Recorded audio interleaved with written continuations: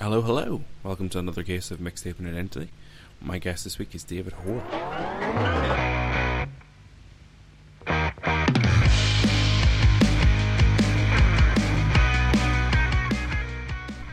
Yes, thank you so much for joining me. This is episode 79 of Mixtape and Identity with David Hoare. David is a comedian, Twitch streamer, musician, jack of all trades, and just generally a lovely bloke. I was very excited to get him on the show. Really loved the playlist. As I've said on a couple of recent episodes, I really like variety in the list, and especially the first 5 songs I had whiplash from the different genres that we're covering. So yeah, I was very excited by that. And some of the music in here I've been obsessed with since. So we talk in the show here about Erykah Badu and Soulquarians, which is something I didn't know much about, but I've been obsessed ever since. And the Go Team as well is something else that I've just been absolutely obsessed with since we've had this conversation. So yeah, it was a great list to listen to. It really was. If you're new here, if this is your first time listening, welcome in. Basically what you're going to hear is us talking through a list of songs. I sent David a list of prompts, he sent me back a list of songs, and we're going to chat through what he picked and why he picked it. The songs we're going to talk through are all available in a playlist on Spotify, so if you have a look in the description of the podcast, if there's any songs that you don't know or you want to listen to or you want to follow along, click the link there, it'll take you right there. This is a really, really fun chat. You can see already it's a long one. We had a good old chat, David and I, but it was all good, and honestly I probably could have gone for another hour or two. David is fascinating, very knowledgeable, very funny. Yeah, it's just a great conversation. So look, I'll be back at the end. We'll jump right in. This is episode 79 of Mixtape and Identity with David Hoare.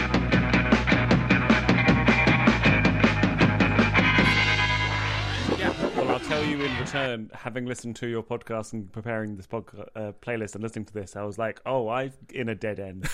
And what I thought I had no way of finding new music, but what I've been doing for years is saving albums to my Spotify, Right. in like the albums list, but without downloading to them or listening to them. So I've just been going alphabetically through them. Right. And I'm like, oh, there's tons of music for me to listen to. And I've curated it myself without realizing, like an idiot. So yeah, I mean, there is a lot out there. But yeah. I normally start with the question, how often do you actually listen to music then? Well, so the main thing I listen to musically now is my ever-growing pre-gig playlist. Okay. So I've made a playlist of stuff I listen to before I go to do a stand-up comedy show. Right. Which at last look had like 178 songs in it or something. Okay. And it's mostly like really upbeat music, right, that gets me kind of in the mood to go do comedy or just be like in a good mood. Right, okay.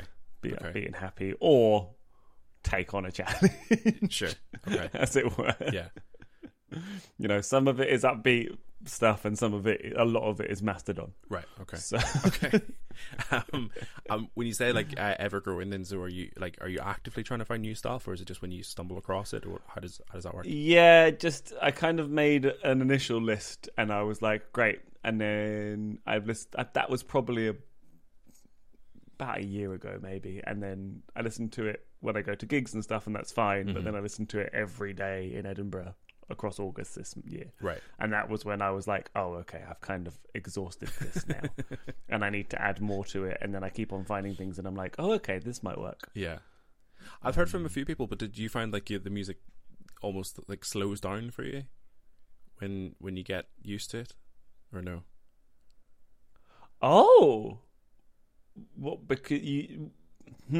So I mean, this is you mentioned ADHD before the record, but yes, So, sorry to land you in it. But have I got ADHD? According to TikTok, fucking everyone has.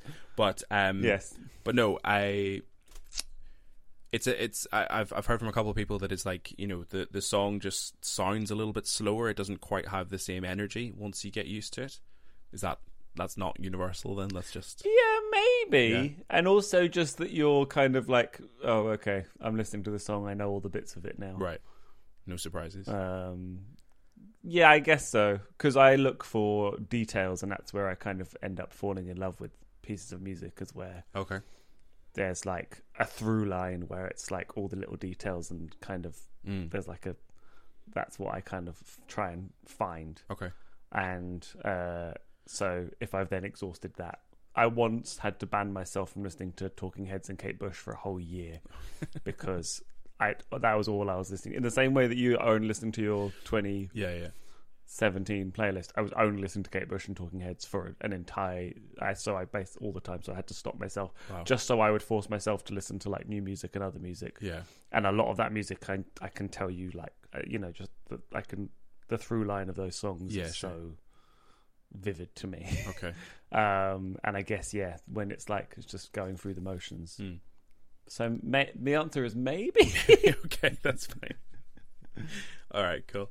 Well, look, we'll jump into the playlist then. So, song one is a song you fell in love with straight away. So you went for "Didn't You Know" by Erykah Badu.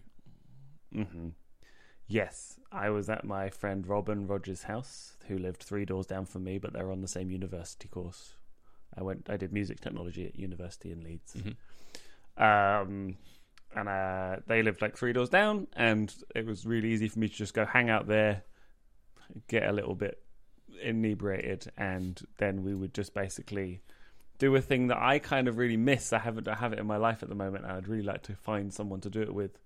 Very comfortable with each person just like taking it in turns, playing a song they like, and like discussing it as they go, and being like, oh, this is nice, and what have you, but being like, hey, have you heard this? And when they put on Erykah Badu, I'd never even heard of her.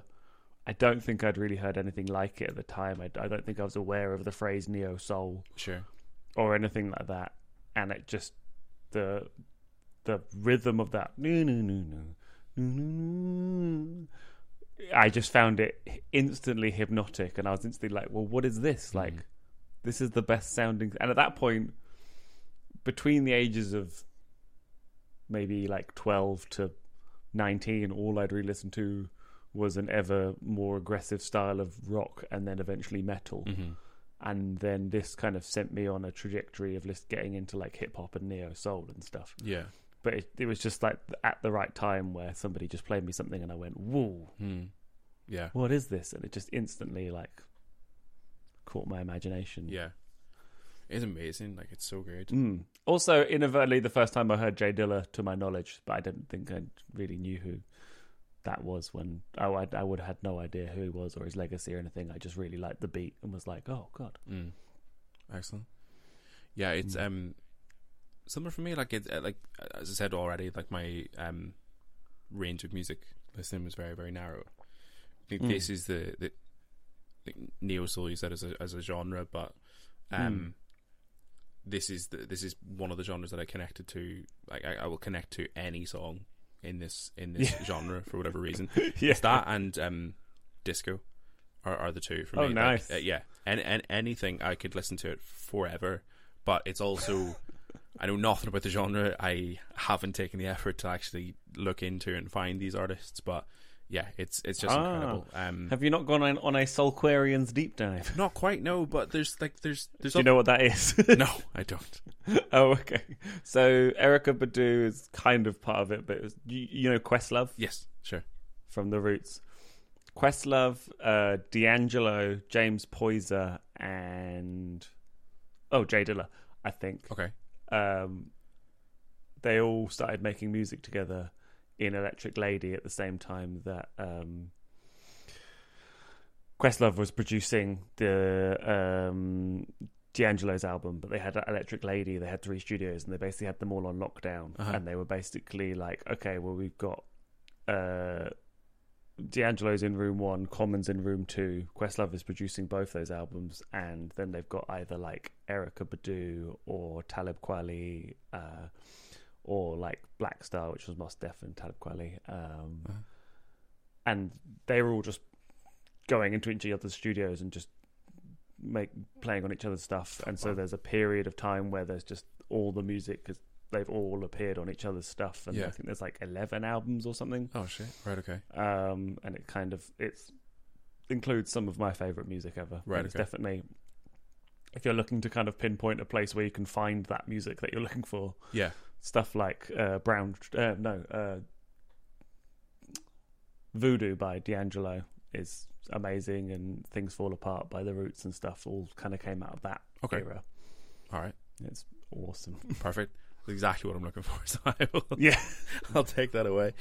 Okay, Grant. Song 2 is a song that took you a while. So you went for Rhyme of the Ancient Mariner by Iron Maiden. So, have you heard the song before? No. Have you heard much Iron Maiden before? No. And I'll come back to it, but yeah, you can tell me why you picked it, but I'll come back to it. Oh, so I was the Iron Maiden were my favourite band for a very long time. Right. So I saw them live at Reading 2005, where they only played like stuff from their first 4 albums. Mm-hmm. And also they're kind of known for bringing out contraptions and monsters and all sorts of things and doing crazy stuff with their stage set. And because it was like a greatest hits tour, they were just brought out loads of them, and it blew my mind. And I was like, every other kind of, at that point I had like maybe 5 favourite bands, and then after that day I was like, nope, just Iron Maiden now. I ended up seeing them 8 times live. Shit, right, okay. I've got all of their albums up until, I don't like the most recent one, so I just couldn't be fucked by it. Fair. But this was a song that everybody heralded as this amazing thing. It's 13 minutes long for those of you that haven't listened to it. Yeah. And it's most of it, the first half is just the lyrics are the words of the Rhyme of the Ancient Mariner, the poem. Mm-hmm. And I just used to look at that block of text and be like, huh? And I just found it a bit weird and odd. Yeah. And it just was a bit, just compared to the rest of their songs that seem so exciting and like they get right to it, and you know, it goes in all sorts of interesting directions. This just kind of just and then just the same thing over and over and over again, and I was like, what? And then eventually I kind of warmed to it, and then I saw them play it live in like 2008 or something at Twickenham. Right, okay. And it was fucking phenomenal, and I was like, oh, and they like made it seem like the whole stage was like swaying like a boat, and it was fun. It was so cool. Yeah. And I was like, oh, I get it. But in the meantime, between about 2003 to 2008, they'd been like my favorite band, and always just been like, this song goes on and I do not understand it, and then all of a sudden I was like, oh, yeah, brilliant. Yeah. I mean, there's something very special about that. I've had that in moments before where I've like listened to albums or listened to songs and be like, it's all right, and then you go see it live and you're like, oh, okay, oh yeah, I can see why you've written this. Like, it works. And then you listen to the studio version a little differently. So yeah, because it conjures up the memory, right? Yeah. I've definitely had that before, where a studio song will just feel a little flat to me, and then when you see it live, you're like, oh, okay, this it goes a lot harder. So yeah, I can see that, especially if they're going all out with a rocking boat and everything. That's pretty crazy. I mean, and they're getting quite old now. At one point, I would have just been like, the next tour, just go, even if you have a mild interest. I took my girlfriend to go see them because she came home. This is going to make me sound like an arsehole, and I am an arsehole, that's fine. She came home from seeing Katie Tunstall, right, who she loves, yeah. And I have no animosity. I've seen Katie Tunstall live. She's pretty good. Yeah. But she came back and she was like, have you ever seen a live artist be like allude to the song title with like a joke, and then they say the song title and then they play the song and it's brilliant? And I'm like, yeah, I have. And then she was like, have you ever seen a band like naming all these like moves that Kate Tunstall did, which like, well, you know, they're not bad moves, they're just showmanship stuff. But she had just like had her mind blown. But my girlfriend was trying to be like, ooh, have you ever seen someone do that before? And I was like, I've seen a band turn their entire stage into a tank. And she was like, what? And I'm like, come see Iron Maiden with me next time. And so I took her to Cardiff on the tour in like 2016, I think, and like the whole stage went black, and the screens were showing this video of the camera going through the forest, and it suddenly reached Eddie, and he like sliced at the screen with an axe, and then you look back at the stage, and the lead singer's just in this black cloak surrounded by flames. And my girlfriend went, whoa. And in my head I was like, you see what I mean now? I like seeing live bands. I like seeing bands like Katie Tunstall. They're great. But there's like, it's like watching a musical, but the music doesn't suck. That's a joke. Yeah. I really like going to see Muse for the same reason. Like, yes, I seen the Muse stage set. My brother-in-law loves Muse. It's basically that. If you like Muse, it's very similar sort of thing. I think Muse took a lot of cues from Iron Maiden. Didn't mean for that to rhyme. Of the Ancient Mariner. Sorry. Well done. I've definitely fallen out of love with Muse more recently, but when I went to see them, like their first 4 albums maybe are just some of my favorites. And didn't they do a metal album recently? They did, and I didn't know they did it because I just stopped paying attention to what they're doing because it all sounded roughly the same. But sure, I've listened to one of those songs. I actually really, really, really liked it. I heard a riff and I was like, oh, I might invest. I've never really got into Muse. I really like Muscle Museum and this may be the more recent stuff that I don't know. Yeah. But what's the one that goes don don don don don don boom boom boom boom boom boom? I don't think it's one of the early ones. Okay. It's on like Origin of Symmetry or something. I don't know. I'll work it out. Somebody listening to this podcast now yelling the answer. Yeah, come on! I'll Shazam it. I'll just take the recording of you doing that. I'll Shazam it. Fine. Yeah. Fuck, what was I saying? Oh, no, I was going to say about the metal song. It actually felt a lot more reminiscent of early Muse, like the stuff that I really liked. Oh, nice. But like slightly heavier, which I don't mind at all. But yeah, the thing I was going to say about Iron Maiden is, I think I just, because of their name and because of their fans and their branding, I was put off them when I was younger. Because we are quite an intense bunch. I mean, you can't see this on the podcast, but that is a Trooper Iron Maiden beer runner that I'm using as a mouse mat. That'll do it. But one of my favourite things in the world is rocking up to whatever local station the nearest Iron Maiden gig is at when you go there, and you wear your Iron Maiden t-shirt there. Like, I've been at Paddington, which is, a national train station that has been used by everyone, and it's just Iron Maiden fans. Right. Yeah. And that's intense for anybody that isn't there for that. But for me, I was like, hooray! Yeah. Yeah, absolutely. I mean, I think in not giving them a chance, I really didn't properly pay any attention to any of their music, didn't really listen to any of it. And it's only more recently when I start to listen to songs here and there that I'm actually like, it's the same with Metallica actually. Kind of like, this isn't actually a million miles away from the stuff that I enjoy. And like, when I was younger, was really into bands like Queens of the Stone Age and Biffy Clyro, and like bands that clearly have similar influences. Like, they're more similar than they are different. But for whatever reason, Iron Maiden was just like, just gross to me. Just my dad hated Eddie, the Iron Maiden cover. Right. He hated it. Yeah. And I always got t-shirts with him on. I've actually, some of the more recent ones are even more grotesque because the artwork's kind of got more vivid. Yeah.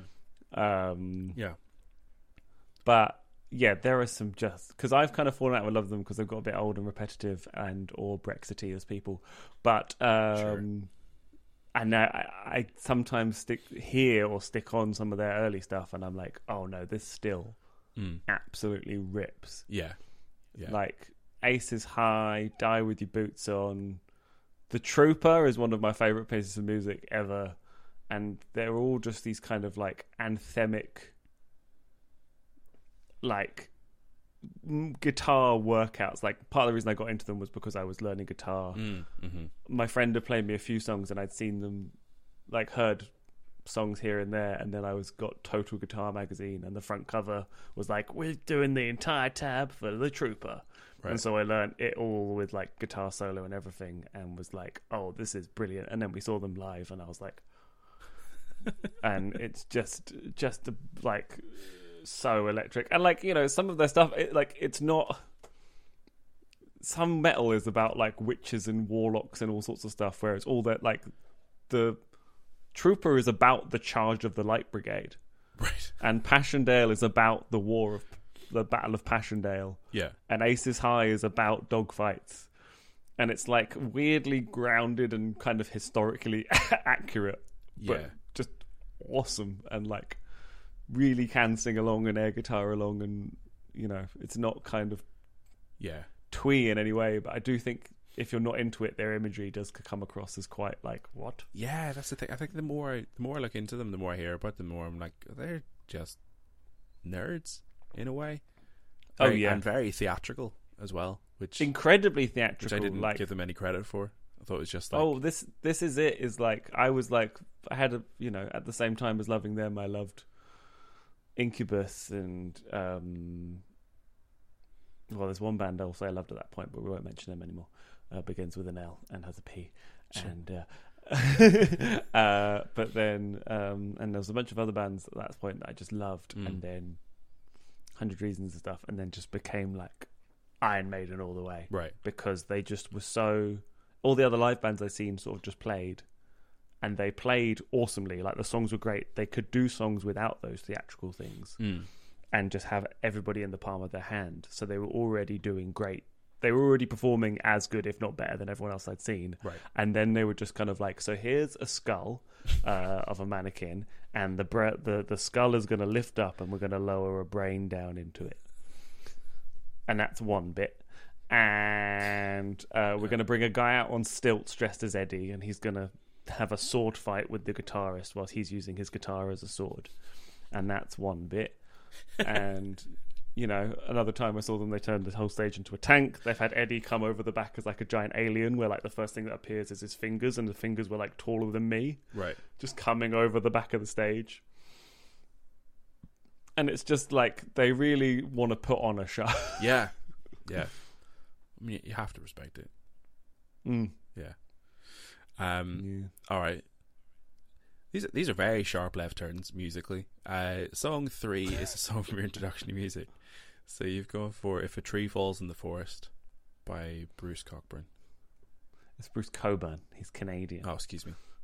But, you know, as a man who's with the surname Hoare, identify with him quite hard. Have you heard of Bruce Cockburn before this? I just called him Bruce Cockburn, so I think that tells you all you need. That's to cool. know. That's fine. Fair. So I can't pretend.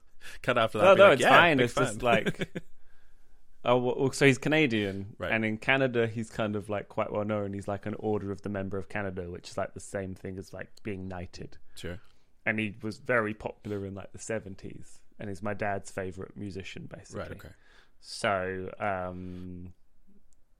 I'd heard, just was kind of brought up around that sort of stuff. But when If a Tree Falls in the Forest came out, was when me and my sister were very young. My dad was like blaring it all the time, and that chorus is very catchy. But also, my dad was like writing a fanzine about Bruce Cockburn and going to see gigs. It's like, where's Dad going? I was going to go see Bruce Cockburn again, because my dad would just like follow him around on tour, sure. like a loon. To the point where at one point he ended up in Canada seeing him, because when Bruce comes over here, he can't afford to bring a band over, but in Canada he has a band. My dad flew over to see him, was gonna see a couple of dates, had made friends with another guy who was doing a fanzine, and got to go over there. That guy had well, basically my dad had met Bruce so many times that Bruce was just like, oh, hey Richard, and like knew my mum. Wow. And would ask about us. And then was like, that guy, the other guy who wrote the fanzine in Seattle, basically knew Bruce even more and would like go out to dinner with him and used to go to the sound checks. So my dad went with them to the sound checks, and that was the beginning of from then onwards until my dad died. He went to went to see Bruce Cockburn, he would go early and see the sound check before anybody else was allowed in. Wow. And when he was like, Bruce was like, how are you getting to the next show? And my dad went, oh, I'm just going to jump on the train. And I went, oh, if you've not bought a ticket already, you can just come on the tour bus with us. Holy shit. So we just jumped on the tour bus wow. with him. So this artist has been like ingrained in our family for a long time. I actually didn't. He played in the UK and all my family went, but I was in Edinburgh, so I couldn't go. Right. Okay. But yeah, If a Tree Falls in the Forest is like, it's that and Love Me Do basically are the two like earliest memories of music. I very clearly remember walking into my dad's room and he's playing If a Tree Falls in the Forest. Yeah. He had like a spare room with all of his records and where the computer was and stuff. Mm-hmm. And then Love Me Do, I remember driving to a local market and I was like, what is that? And my mum was like, it's called the harmonica. And my dad was like, yeah, we can get you one if you want. And I was like, wow, the harmonica, so cool. And it was Love Me Do. Right.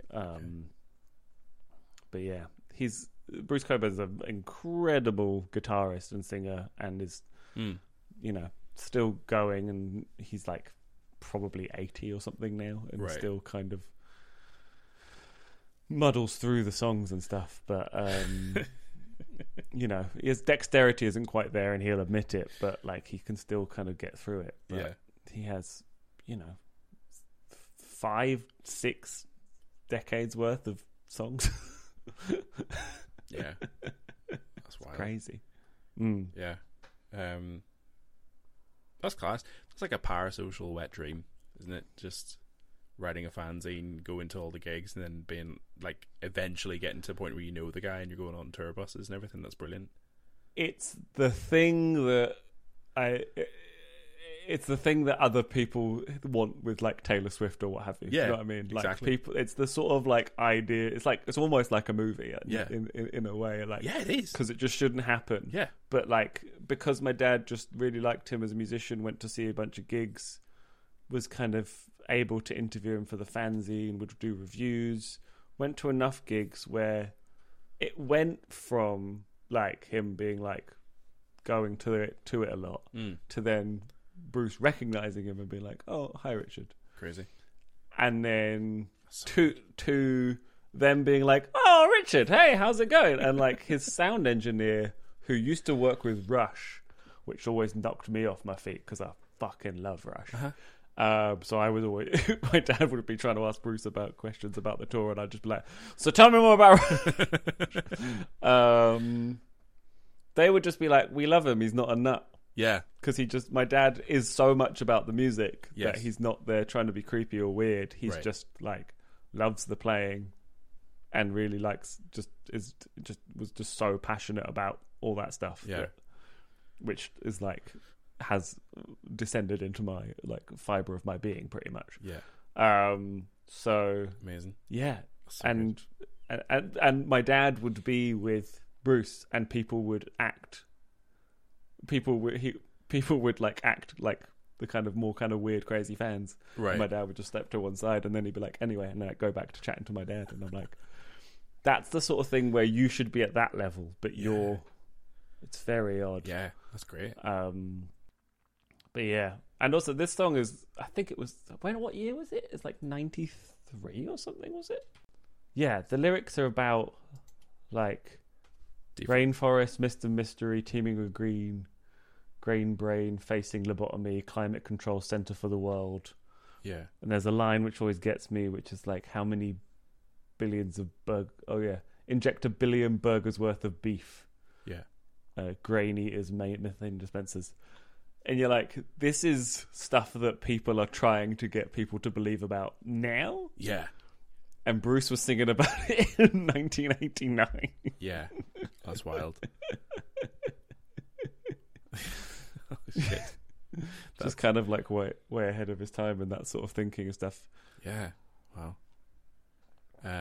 Yeah. It was interesting. I went on a journey listening to it because usually the first couple of times I listen to the playlist, I'm not really paying too much attention to the lyrics or anything. I'm just getting a sense of the vibe and stuff.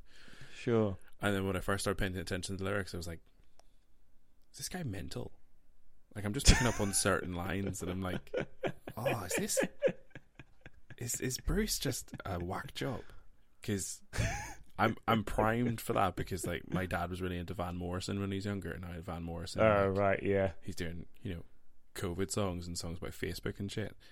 Yeah. And then I was listening to, and then I like started to pay attention to the lyrics and like read through what they were, and I was like, oh, okay, this is like, I get this now. It's obviously Yeah. and it's it's about climate change and deforestation, and it's sensible. It's obviously a sort of a protest song, but it's a fairly reasonable point that's being made. But if you want to hear a less reasonable one, he literally has a song called "If I Had a Rocket Launcher," which is, from a guitar perspective, he played it at Live 8, so the Canadian version of Live 8, and it's just him on one guitar. So like, I think when he recorded it in the 80s, he kind of turned to like synthesizers and stuff a little bit, as they all did. Had all the different parts, but it's just him doing it all. And it's just basically like about like places that are facing like military oppression. Right, okay. Like the first line is like, "Here comes the helicopter, second time today, everybody scatters and hopes it goes away. Jesus. How many kids they've murdered. Only God can say, if I had a rocket launcher, some son of a bitch would pay." And you're like, wow, fucking hell, Bruce. Calm the fuck down. But also, and like you know how like people do like video specials? Mm-hmm. He would go to like these places and do... Oh, really? Meet all the local people. So, like, I knew that he wasn't, as you say, it sounds like he's a nut job, but he's like, you know when people say do your own research? Yes. It's just him with, like, all these, like, people finding out information and stuff. And, he has a lot of really, like, deep, meaningful stuff of... Like, one of his biggest songs is called Pacing the Cage, which is just about being, like, somebody who's been imprisoned right, okay, against for something they didn't do or something, and it's like really like hard hitting stuff, but all played on like lovely guitar with that like lovely sultry voice. It is a great song. All right, song 4 is a song that makes you happy, so you went for sorry. This was when I was listening to somebody. So I listened to Zach from Auntie Donna, and I also listened to Rosie Jones, the musician, thinking it was Rosie Jones, the comedian. Right. When everybody was just talking about their like favorite folk songs and indie songs, and then I was like, "Oh, I've sent him Pon Pon Pon." Okay. Yeah. I've definitely had some. Should I say Pon Pon Pon by Kyra Pamu. Yes, sorry. Yeah. I've had some J-pop on the show before, a few K-pop songs. So yeah, nice. It's cool. It fits in, but so yeah, just musically, it's just a very funny list. Especially like the first 5 songs, I would say, are like some of the hardest left turns. Thank you. Yeah. Oh yeah. I mean, I've just like looked at the list again. Yeah, it just keeps going. Yeah, it's brilliant. Yeah. That's kind of where I dwell. Yes. You said you have ADHD? Yeah. Yeah. I remember once my iPod, when I had an iPod, shuffled between Slayer, The Saturdays, and I think Iron Maiden or something. Right. And I didn't bat an eyelid. Yeah. And then I looked back at it and I was like, some people might find that a bit jarring, but I was like, oh, another great song. Yeah. Have you heard of this song before? No, I hadn't. Okay, my main question to you is, did you watch the music video? No, I didn't. Okay, because the way I discovered it was drunk at a party where we had the sound, the computer hooked up to like big speakers, and so everyone was listening to it. But my friend went, "Have you guys seen the Way Way Pon Pon Pon video?" And it is the most mental video I think I'd ever seen at that point. Right, where it's got that kind of J-pop colourful vibe. Mm-hmm. And the main lady is made up very precisely to kind of have that kind of like almost schoolgirl kind of like ambivalent age thing. And then in the background is like a faceless, ambivalent, gendered person in a pink bodysuit with a blonde wig.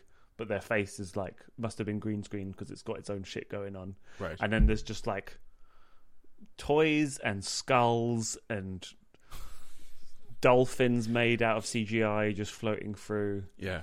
And it's just like, I implore you after this to go watch it. It's like a bombardment of the senses. Yes.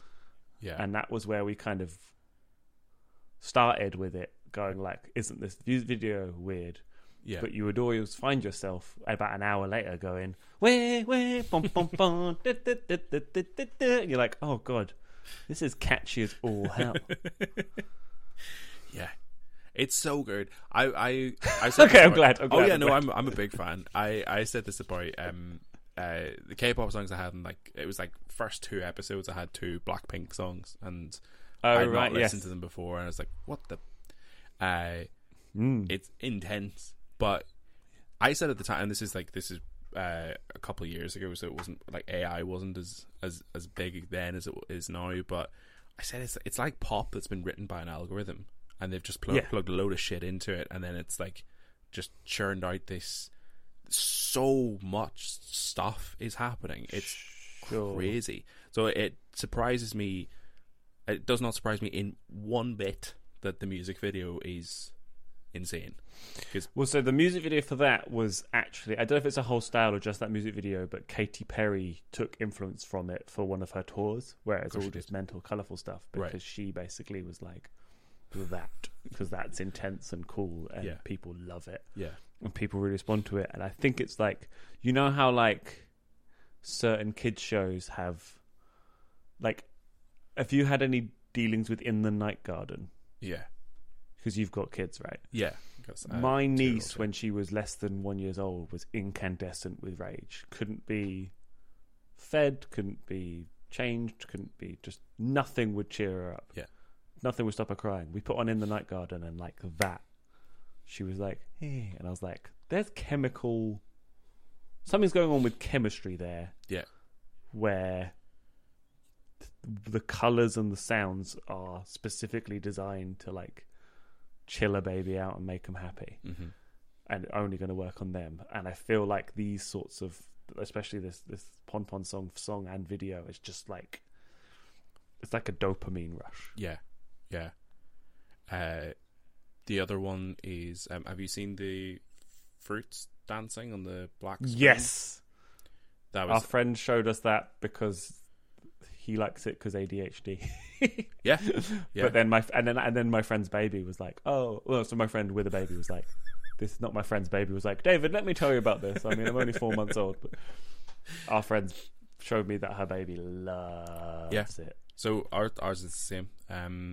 Yeah, that was our thing. You know, if he was upset or we couldn't settle him, that was one of the things we could put on, and it just like just something clicked for him. Wild. Yeah. So yeah. Pom Pom Pom's very similar, I guess. Maybe you should try playing Pom Pom Pom to your child. I don't think there's any no risk. lyrics. Yeah, it should be fine. Don't show them the video though. That will be trauma. Yeah. Yeah. But yeah, if you like this one as well, it took me, I don't know when we were listening to this, like maybe 10, 15 years ago, whenever 2012 was, 11 years ago, because I was working at Blockbuster at the time. But that did it. Only last year that I suddenly go, maybe she's got other songs, and I've only got as far as one other song. I actually saw it on a reel, and I went, that sounds like Pom Pom Pom. And I was like, oh, it's the same lady. And she's got this song called Cherry Bon Bon. Right, okay. Just as catchy. Yeah. And it's like, and I realised that she's Pon Pon Pon, Cherry Bon Bon. She really likes that dun, dun, dun sort of sounds. Yeah. But just... that feels like a very like Swedish production thing, where it's just like, you know, we've tapped into this one little thing that people like, and we're gonna milk that. Yeah. But yeah, have you seen that interview with like Justin Timberlake and the rest of NSYNC? You know, they've come back recently. Yeah. And they've been asked about the songs, and like that Max Martin and all the other Swedish writers would just basically say like, no, don't say it in your, like, Justin Timberlake said, it's gonna be me. Oh, and they're like, no, it's gonna be me. Like, you've got to say it with a weird drool, because they're kind of going for sound over accuracy of lyrics and stuff. Yeah. Because the other one is the Backstreet Boys Want It That Way. If you listen to the lyrics of that like the verse and the chorus don't relate to each other in any way. It's just a bunch of sounds that they've put together. It's just like, oh, I've never thought about that, because I only heard it as a child and then drunk. I don't think I've ever listened to it not as a child or drunk. Weirdly, just slightly relevant to what we're saying, that's the other thing that really calmed my son down, was me singing I Want It That Way to him, because I just did it as a joke one day, because I just watched, you know that, have you seen the cold open of Brooklyn Nine-Nine? Yeah. I just watched that, and I loved it, and I was just singing random songs to him, and I sang that to him, and he went to sleep straight away.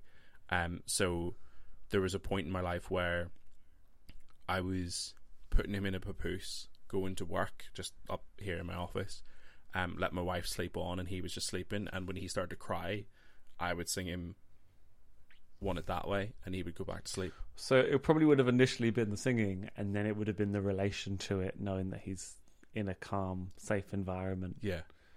And that's magical. Yeah. Also, kids love vibrations, so actually one of the songs I've got on later had big, thick bass. My niece would stop crying because obviously within the room, you've ever seen those there's those humming sheep.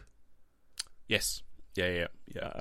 Which incidentally, when Bruce Cockburn had a daughter, he thought these were fascinating, got 2 of them and had them out on stage with the hum and used them as a kind of like monotonous tone, and then had written a song around it because he had a daughter. My God. And we were like, not to link everything together, but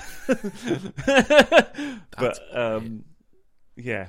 What are they called? Is it Ewan? The Dream yes. Sheep? Yeah. Yes. Yeah. Which sounds like something from the 90s. Yeah. You and the Dream Sheep, but it's actually like a toy. Like it sounds like a 90s like Cartoon Network show or something. Yeah, it does. Yeah. Last thing for me on this song is that I just, when I was looking up the artist, I just find this very funny, and I know it's translated, but I still think it was funny. It's the Spotify profile. Oh yeah. So it talks about how she started her career as a model, and then it says she became a well-known blogger because of her utterly uninhibited way of expression that is unimaginable for her sweet doll-like looks. Which, again, I know that's been translated from not English, but there's still a tone there, which is like, you can't imagine something so sweet would be able to express themselves. Yes. Which is unimaginable for her sweet doll-like sexist, I believe. Which, it's like, it's just, I think that sort of leans into the way that they're, J-pop and K-pop artists are seen on stage as just objects almost. Yeah. Anyway, on that note, song 5 is a song that makes you sad. So you went for This Woman's Work by Kate Bush. That song makes me cry instantly.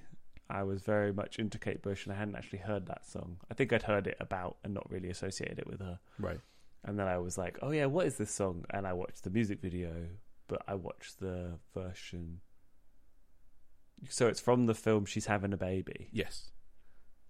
Which I've not seen, but the scene, Same. for those of you who don't know, have you seen it? No, I haven't, no.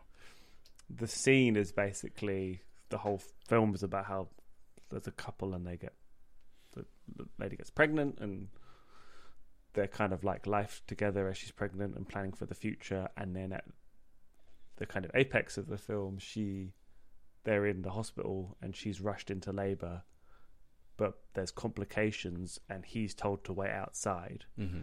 And then it's just him outside. He can hear his wife struggling in another room, and he's just left with himself while he can hear all of that's going on. Mm-hmm. And then the song is the song, like, plays over the top, and it's like, it's like, just sounds so difficult and so hard. And obviously the song is just so delicate, and well, for my taste, it's so delicate and beautiful. And agree. Absolutely, like, tears me apart. Yeah.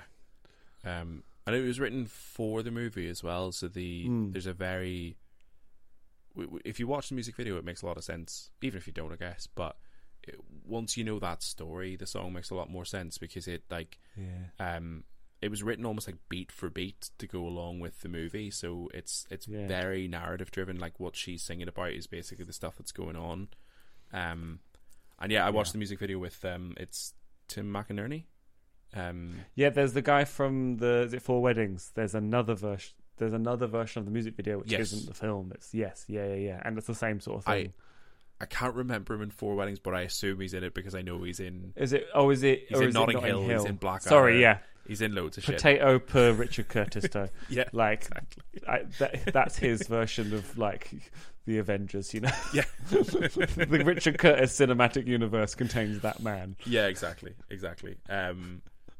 Yeah. My brother and I play this game where like we love doing this, being able to like spot someone in one show and be like, that's this person from that show.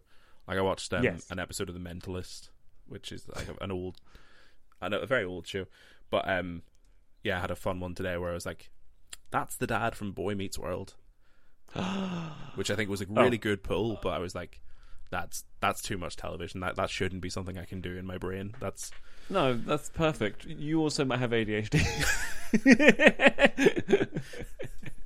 Yeah, according to TikTok, I love that. But yeah, the music video is it is tragic because the way the story plays out, and the way it's done in the music video is beautiful. It's like it's a piece of theater where like there's it's like a black box theater production, isn't it? There's a scene in it where the nurse is talking to him and he's looking one way, and next thing Kate Bush pulls his head the other way, and they're just sitting at a dinner table.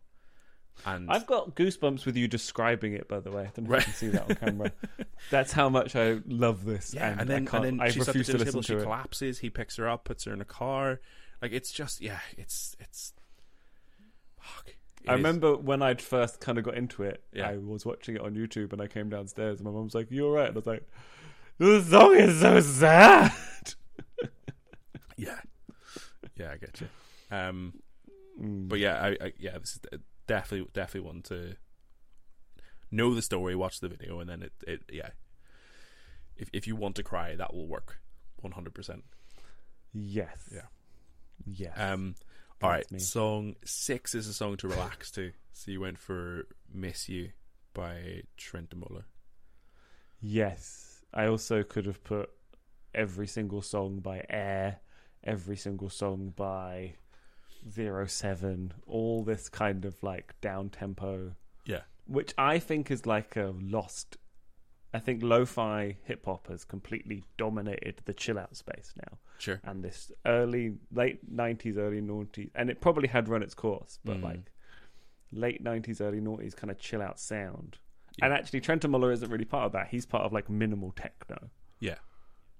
Are you aware of Trent Muller? Or I've heard some of his stuff, but not. Oh right, yeah. So I my two separate sources recommended me this album. Okay. And went, you might like this if you like interesting sounds.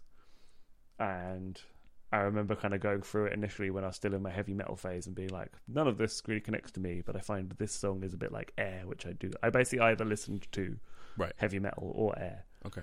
And I was like, that kind of connects with me. And I just think it's like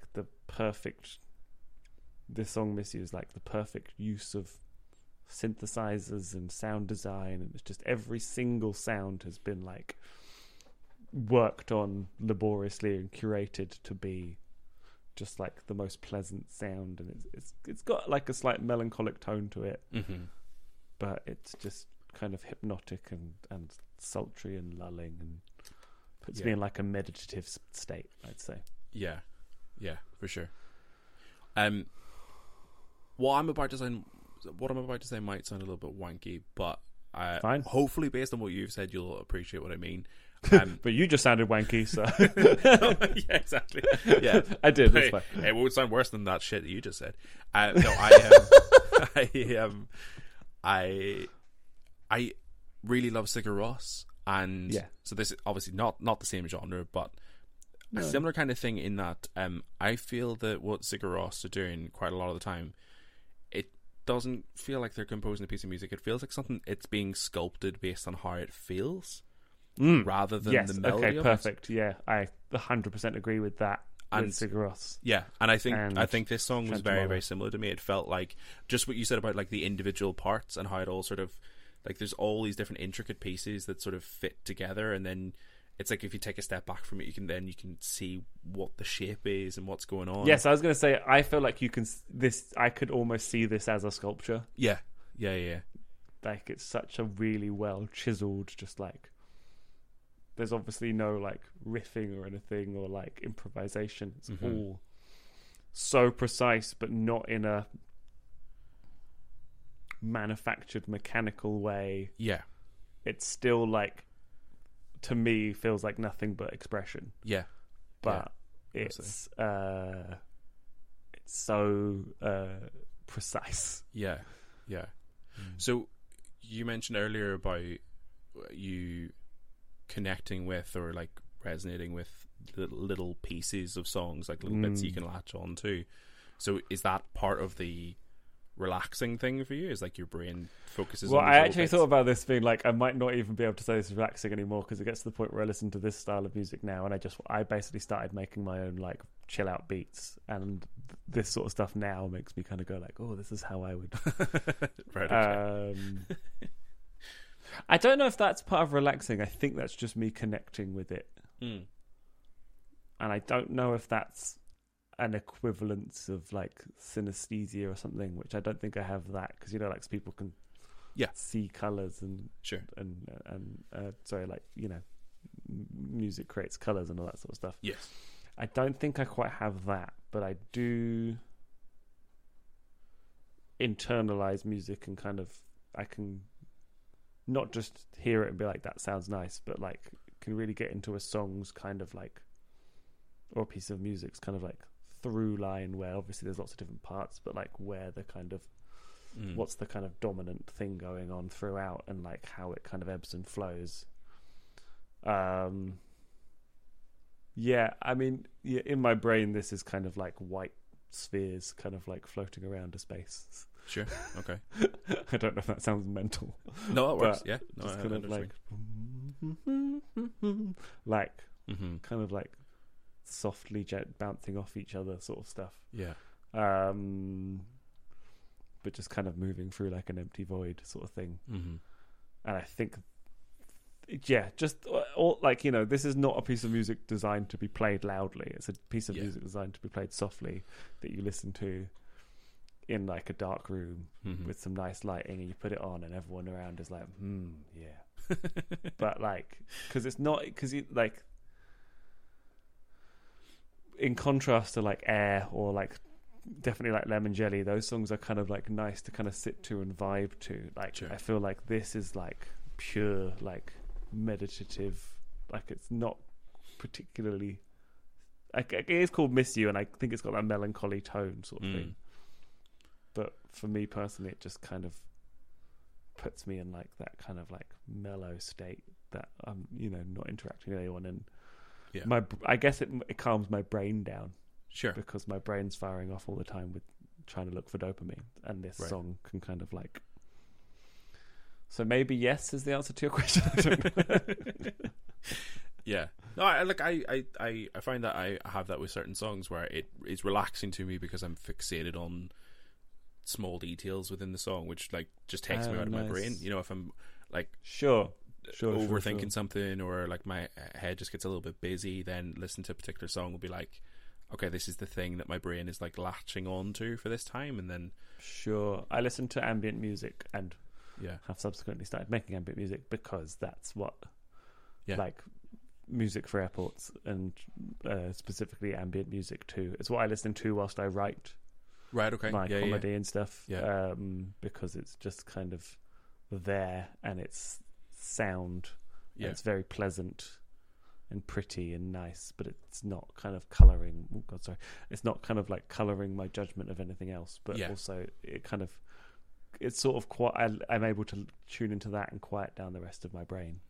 Yeah. Is that what you mean by you have with your exactly the way you could pick up details? That's awesome. Yeah, because I think that's quite a hard thing to do for people, and I think that's why I've latched onto that quite heavily. Yeah, and if you're able to do that, then that's awesome, because I think some people find it really hard to kind of like find ways to like calm their brain down. Yeah, definitely. Okay, song 7 is a song from your preteen years. So you went for "Take a Look Around" by Limp Bizkit. Yes. So when I listened to other people's, they were suggesting stuff from their like childhood, but I saw this as like preteen, meaning 11 and 12. Yes. Specifically. Is that what you meant? Yeah, I mean, This is, I weirdly would say that Take a Look Around by Limp Bizkit is like my inception point for music, love, which is not necessarily my proudest moment, but sure. I liked music before. Yeah. I had a few tapes, CDs and stuff. There was songs I like and stuff. But I was 12 in 2001. Mm-hmm. I was absolutely primed to be a nu metal fan in every way, since every shape, facet. Yes. It was aimed at me. Yeah. It was made for me, and I loved it. And Take a Look Around coming out with it was the soundtrack to the new Mission Impossible movie, and it was this cool band that had like a dude with a backwards red cap, and the parent advisory explicit lyrics. Whoa, what's going on here? Look at that man's dressed like a zombie. What's going on here? And that song, I kind of I loved that, and I basically really got into nu metal and rock music. And then my dad gave me a copy of the greatest hits of Led Zeppelin, being like, "This is where that music came from," just as a reference point. And I went, "Oh, this is actually really good. This is much better." And that's kind of how I got into music more. But I would definitely say that I very clearly remember this coming out and me loving it. My sister's friend Sam being like, "Your brother loves Limp Bizkit. I love Limp Bizkit. I'll make him a mixtape of all the best Limp Bizkit songs." And so she did, and that's all. I wore that tape thin. Beautiful. I eventually bought a red hat, which luckily I don't wear anymore in a post-Trump world. But have you noticed that Fred Durst doesn't wear a red hat anymore? Did you know that? My friends went to go see him. He doesn't wear a red hat anymore because he doesn't want to be associated with Donald Trump, which is different to Stained from the same era, and they love being associated with him. So right. Yeah. I haven't listened to this song in years. It's been so long since I listened to this song. How did you feel when you listened to it for the first time now? Again? I really enjoyed it. I was pumped. I really, really connected with the song on slightly on a lyrical level, because I feel like the message is, "Now I know why you want to hate me, because hate is all the world has even seen lately." That it's even or ever. It's a little clunky, but he's not known for his grammar. He's known for his vibes. Yeah, very Swedish producer kind of vibe. Weirdly, as you're saying that points out to me in the same way that Bruce Cockburn was singing about climate change in 1989. Fred Durst was singing about how everybody hates that exact everything. Point. Yeah, way ahead of their time. But yeah, it's wild. Yeah, and I it's a very strange energy though, because it's what I was feeling when I heard that lyric. What I was thinking is I get that kind of, if all you see in the world is hate, if all you see in the online is snark and people being negative, then of course you're gonna see that and reflect that back on the world. It's just very funny to have the energy of this song with how I interpreted the message, because the nu metal is very much middle finger to the world kind of energy, and I was taking middle finger to parents basically. Yeah, and I was taking a kind of guys, let's be kind of vibe from the lyrics, and there's definitely some conflict there, which is interesting. But yeah, I do really think that there, to a certain extent, a lot of Limp Bizkit's hate comes from the way they were marketed. Now, I also know some people that just flat out hate their music. That's fine. I don't necessarily think they're the best musicians ever. Sure. But for kind of bubblegum rock, but heavy, it's so much fun. Yeah. It's not.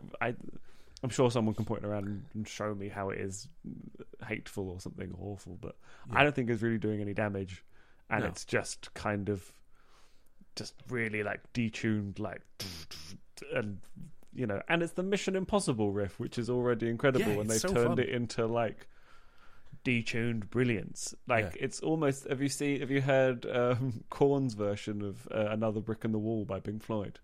No. If you imagine what they did with the Mission Impossible riff, Right. Okay.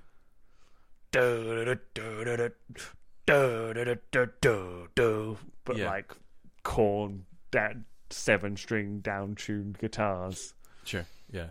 There's a lot of fun there. Yeah. Sure. Yeah. All right. Oh, speaking of, song 8 is a cover. So you went for "Money" by Easy Star All Stars. Yes, and I don't know if I I think I said to you it's the Alchemist version. Did you find that version, or have I? Oh, I don't know if I did actually. I from Dubber Side of the Moon. So there's Dub Side of the Moon and Dubber Side. Do you know about Easy Star All Stars? I feel really pretentious every time I introduce a band. Every time we talk about a band, I'm like, "Have you even heard of them?" I don't mean it like that. Well, no, because honestly, anytime you ask, the answer is no. So you ask away, man. Easy Star All Stars is a concept band where they do cover an entire album as a reggae cover. Yes, sure. So the first one they did was Dub Side of the Moon, which was a reggae dub version of Dark Side of the Moon. They've also done Karma, Radiohead's OK Computer, Radio Dread, Lonely, Sgt. Pepper's Lonely Dub Hearts Band. Yeah. They did Thriller, and they've recently done Starman or Ziggy Stardust. Ziggy Stardust, yeah. Ziggy Stardust, yeah.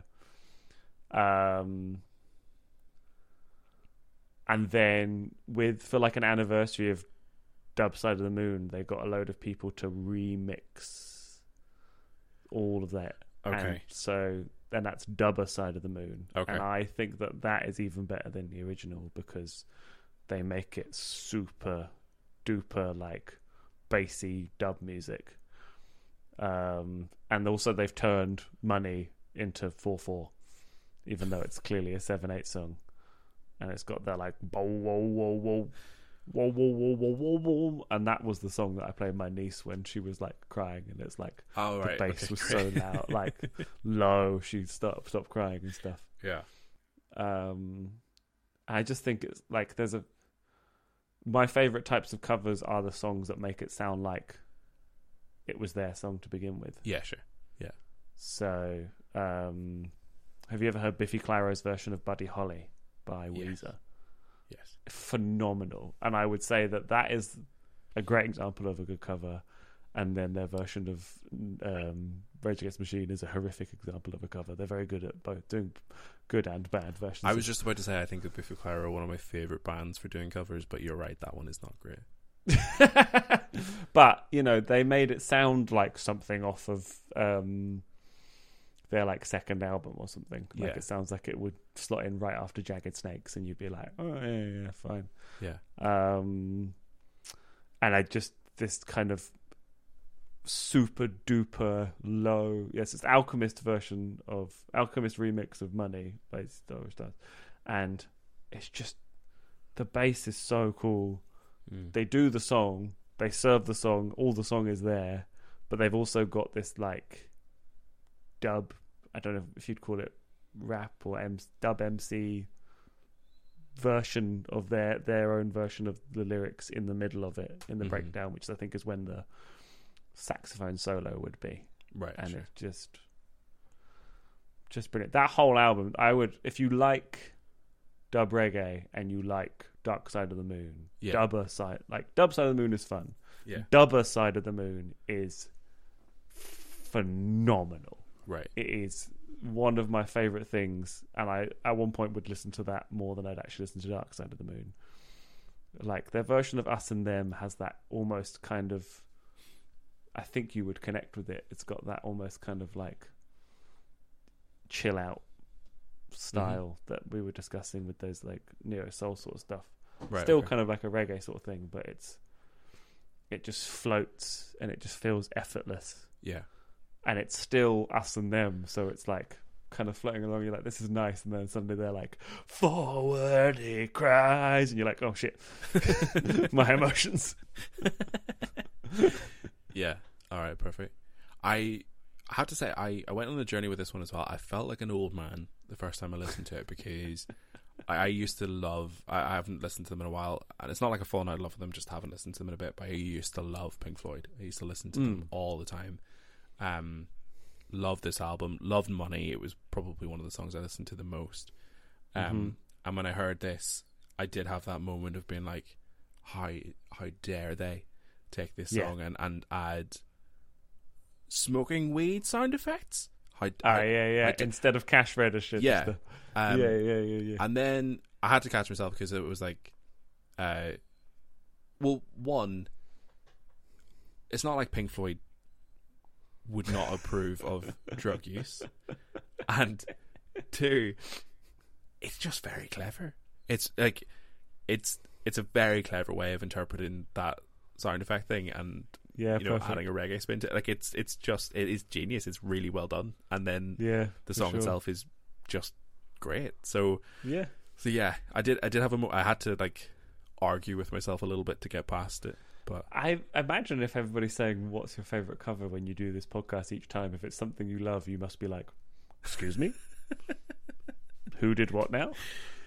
Who touched the holy grail of music that I love? But because I kind of, I can feel that sometimes when you're like, you can't improve on this. Yes. And then it's like, oh no, but that's not what they're trying to do. They're trying to do their own version of it. I've said recently, like, some of my favourite covers are actually like really irreverent to the original. Like they will take little bits and pieces and sort of construct the song that they think is best for them and leave parts of the original that doesn't suit them. And I much prefer that. There's a song called Seven Nation Army. I don't know if you've ever heard of Seven Nation Army, but really, cover by I've not listened to Nation Armies 1 through 6. Well, I understand it.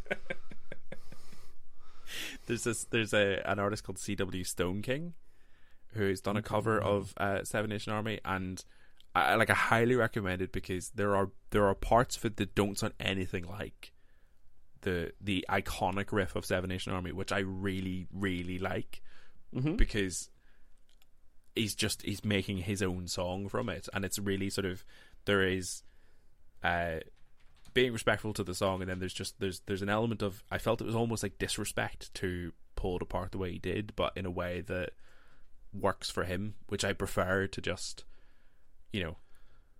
just doing Seven Nation Army and just like incorporating that riff into a different genre of music. Oh, here you go. Stone King. Yeah.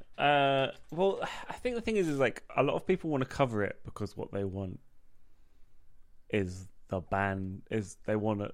They've seen, have you seen the interviews of Jack White talking about how he's been at sporting events or what have you, and everybody's going, yes, duh, duh, duh, duh. Like that has become as synonymous as da da da da da da da da da da da. Yeah. Mm-hmm. Do you know what I mean? Like, yes. Just it's like a chant now that seems like it's been in the ether for like 100 years, maybe 500 years. That's what he said about it, right? It's like the original folk music. It's been passed on just through like word of mouth, just people hearing it and then repeating it back. And if somebody's doing it without, because I think a lot of people cover it because they want that, and they want people just to chant along, sing to it, because that's the easiest way to get people on board when you're doing a gig. Definitely. But if somebody's managed to take that song, which is a very good song and has like a, it's like the lyrics of that are fun. Yeah. And they're about something. If you can take it and make it that without having the riff, then that's fucking awesome. They've managed to find it and find a way to enjoy it without it being like the most obvious thing. Yeah, definitely. All right, song 9 is the song you would sing at karaoke. So you've gone for Wuthering Heights. Yeah. Kate Bush. Yeah. All of these songs could have been Kate Bush, by the way. We could if you want me to bring me back, and I'll just do a whole episode about every single one of these questions. Yeah. About Kate Bush. I will do that at some point. So at one point before I started doing stand-up comedy, I was just doing music, and I wanted to be a musician, and I would go to open mic nights and I'd sing covers. Okay. And they'd be horrific, and I would do it badly, and I'd be way out of tune and play guitar horrifically. And then my friend did a funny song, and everybody stopped what they were doing in the pub and listened, and I was like, I want some of that. So I started writing funny songs. Right. But I would still do the odd cover, but full in the knowledge that it was gonna be dumb and horrific and stuff. So I used to do like the Arthur theme tune, you know, hey, hey, what a wonderful kind of day. People love it. Yeah. Fell in love with Kate Bush in this time, and then was like, if I could learn it, it would be very funny to try and do my version of Wuthering Heights, because I used to just walk around listening to it, just like that's what my interpretation of it is. And it's like, okay, me with my low, manly, gruff voice who can hardly get up high, what's that version of it? So I learned how to do it, and I remember doing it for the first time, and it worked, and I was like, holy shit. And that used to be my big closer to end all my sets. Okay.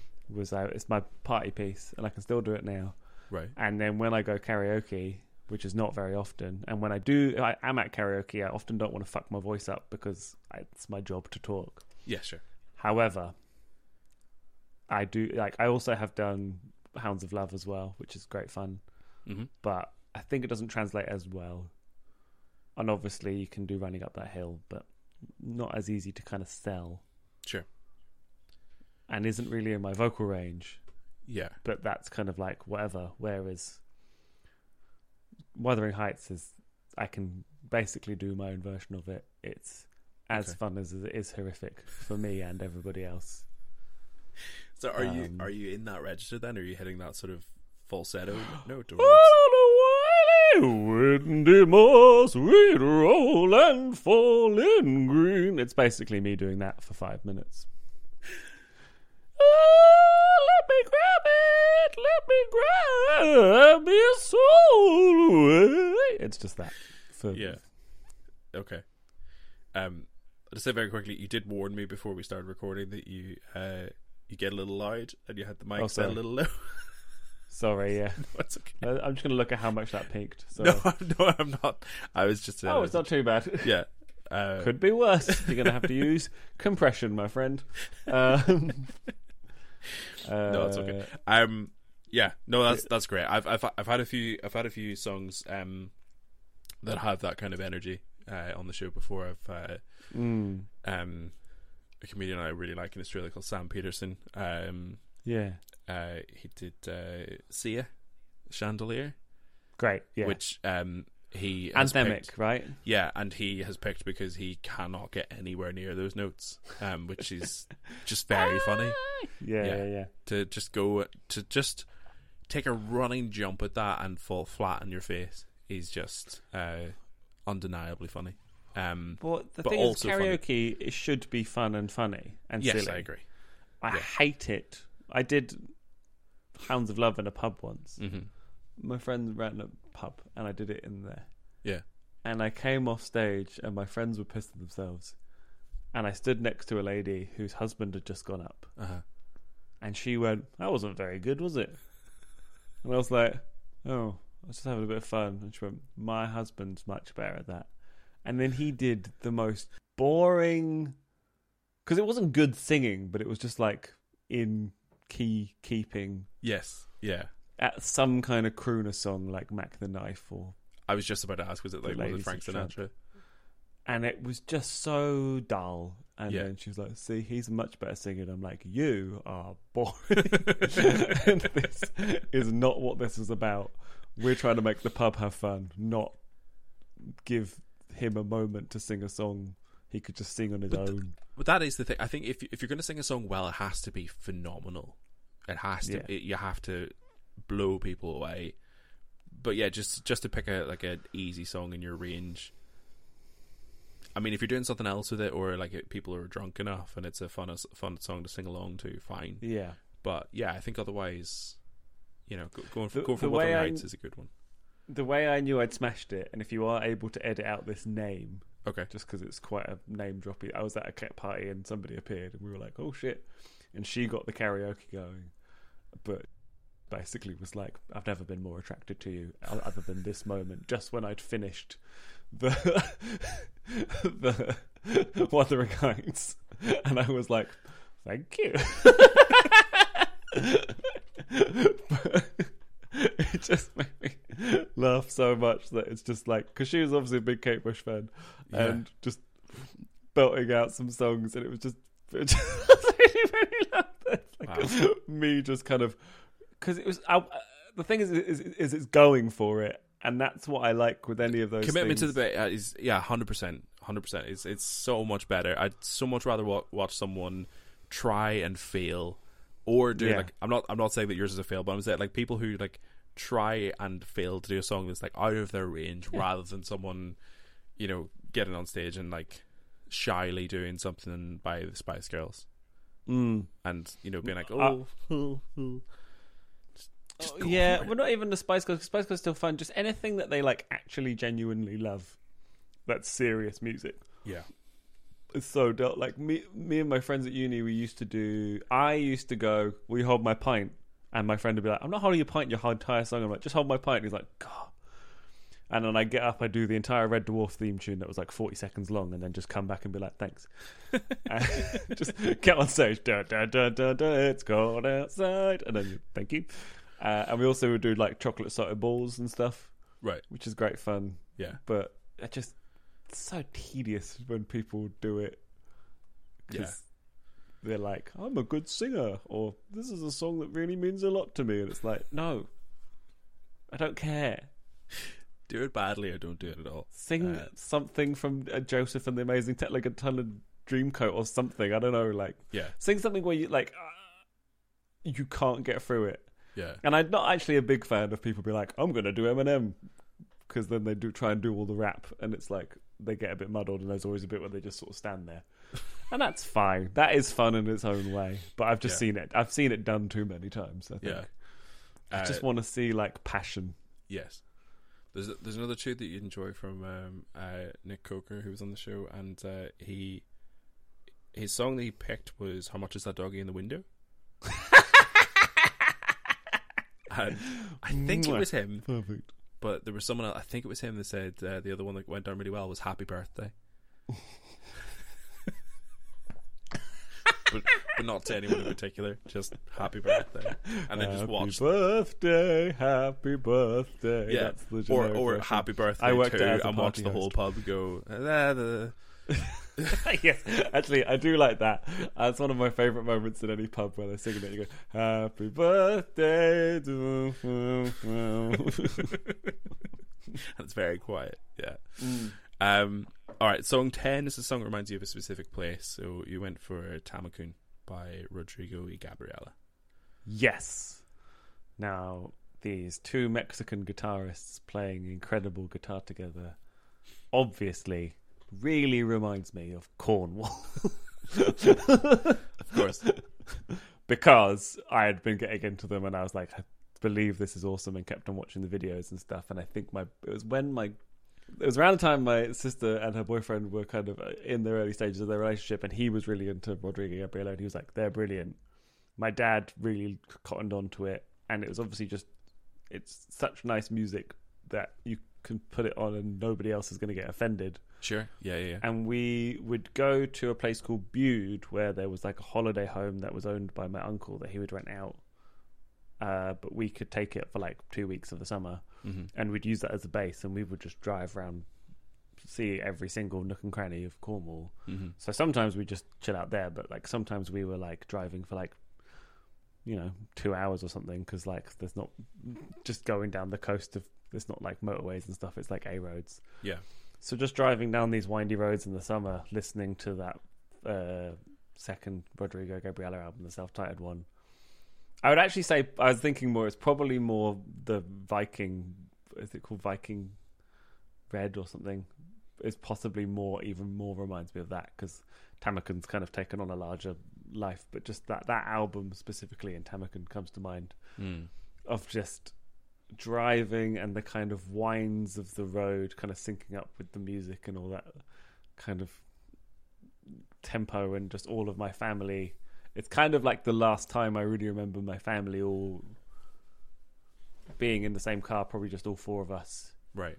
before our lives kind of, like, my sister went away and got married and stuff and started her own family, and I went off to university and everything, just kind of driving around these roads. And we're all really enjoying it, and because there wasn't much harmony with our music, because my dad wanted to listen to weird folk music and stuff, and I wanted to listen to rock and metal, and my sister wanted to listen to Maroon 5, and my mum wanted to listen to the radio or what have you, or Motown, or nice singers and stuff. And then this kind of united us. We all enjoyed that, and it was very nice. It just reminds me of driving around in a Passat round Cornwall. So beautiful. I really like those. I really like that.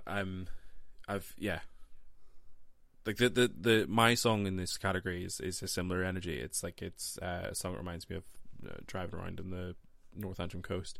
But there is just something very freeing about it, and it makes for great nostalgia having a song connected to it. Because what's your song?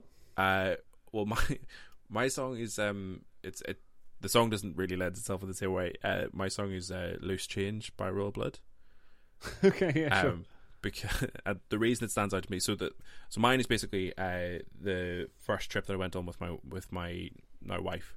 We went up to the North Antrim coast, and we took a full day to do a 2-hour drive to get home, because we just stopped everywhere we wanted to, and it was just like this little adventure where it was like, if we saw a sign and we thought it'd be nice to check that out sometime, we just went and checked it out. Nice. So it's like this really like romantic time, and very special. But the reason "Loose Change" stands out to me is because do you know that song? No, I've never really got into Royal Blood, but Right. I'm aware of their style and stuff. Right. I know it's all big build-ups, basically. Yeah. Yeah, they love a big build-up for sure. That's what that's what I've cottoned on from Yes. that band, is that Yes. they're basically like, here we go. Yeah. They play rock for music. a while. Has anyone What? heard of rock music? Oh yeah, that is. Did you That see was them on? Yeah. Fuck. Did, yes. I legitimately I really like their first 3 albums. And well, I really like their first and third albums. And we were about to buy tickets for their show, and then that happened like the weekend before the tickets went on sale, and I was like, oh, they're just dickheads, aren't they? And then their 4th album came out, and I'm kind of glad I didn't get tickets to go see them, to be honest. But anyway, That's funny. My friend is in the video for "Fix You" by Coldplay. You know, at the end where it's that gig, and he really liked the first 2 Coldplay albums and hadn't heard the third one, and fucking hates it, and had never heard "Fix You," and was like basically watching them play "Fix You" live, going, "The fuck is this?" And he's in the video. Oh, that's brilliant. In the same sort of way, where like a band takes a left turn and you didn't know about it, and you're like, I'll see that band, and then you're like, the fuck is going on here? I heard my friend went to go see King Gizzard and the Lizard Wizard, and they just go all over the place. He said they were playing metal, and there were just people in this like indie club going, what's going on? Where's this come from? I mean, that is you're at the roulette wheel going to King Gizzard and the Lizard. I was going to say, with the Muse thing where they've done a metal album, I struggled to get into King Gizzard, but I heard it's actually the footage of that Australian DJ interviewing Elmo and the little pixie girl from Sesame Street, going, have you heard of this band called King Gizzard and the Lizard Wizard? Right. Yeah. And it plays them "There Is No Planet B" to like kids thing, which is "There is no planet B," and I was like, that sounds brilliant. So I actually kind of got into them through metal. Yeah. Sorry, but we're tangent to tangent there. So the end of "Loose Change," there is a sound of loose change as the song finishes, and my wife looked on the floor when that happened, and I know you'll like this because of the story you told me about your partner, but there's nothing funnier than just watching someone you love just fuck up in a moment and just be like, you dick, you dick.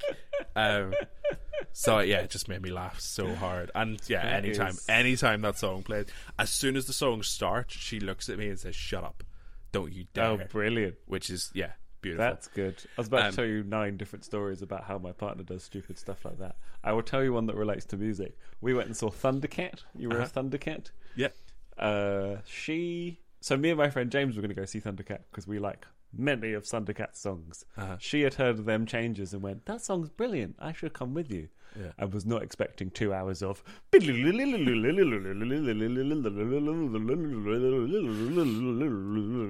like, this is quite intense.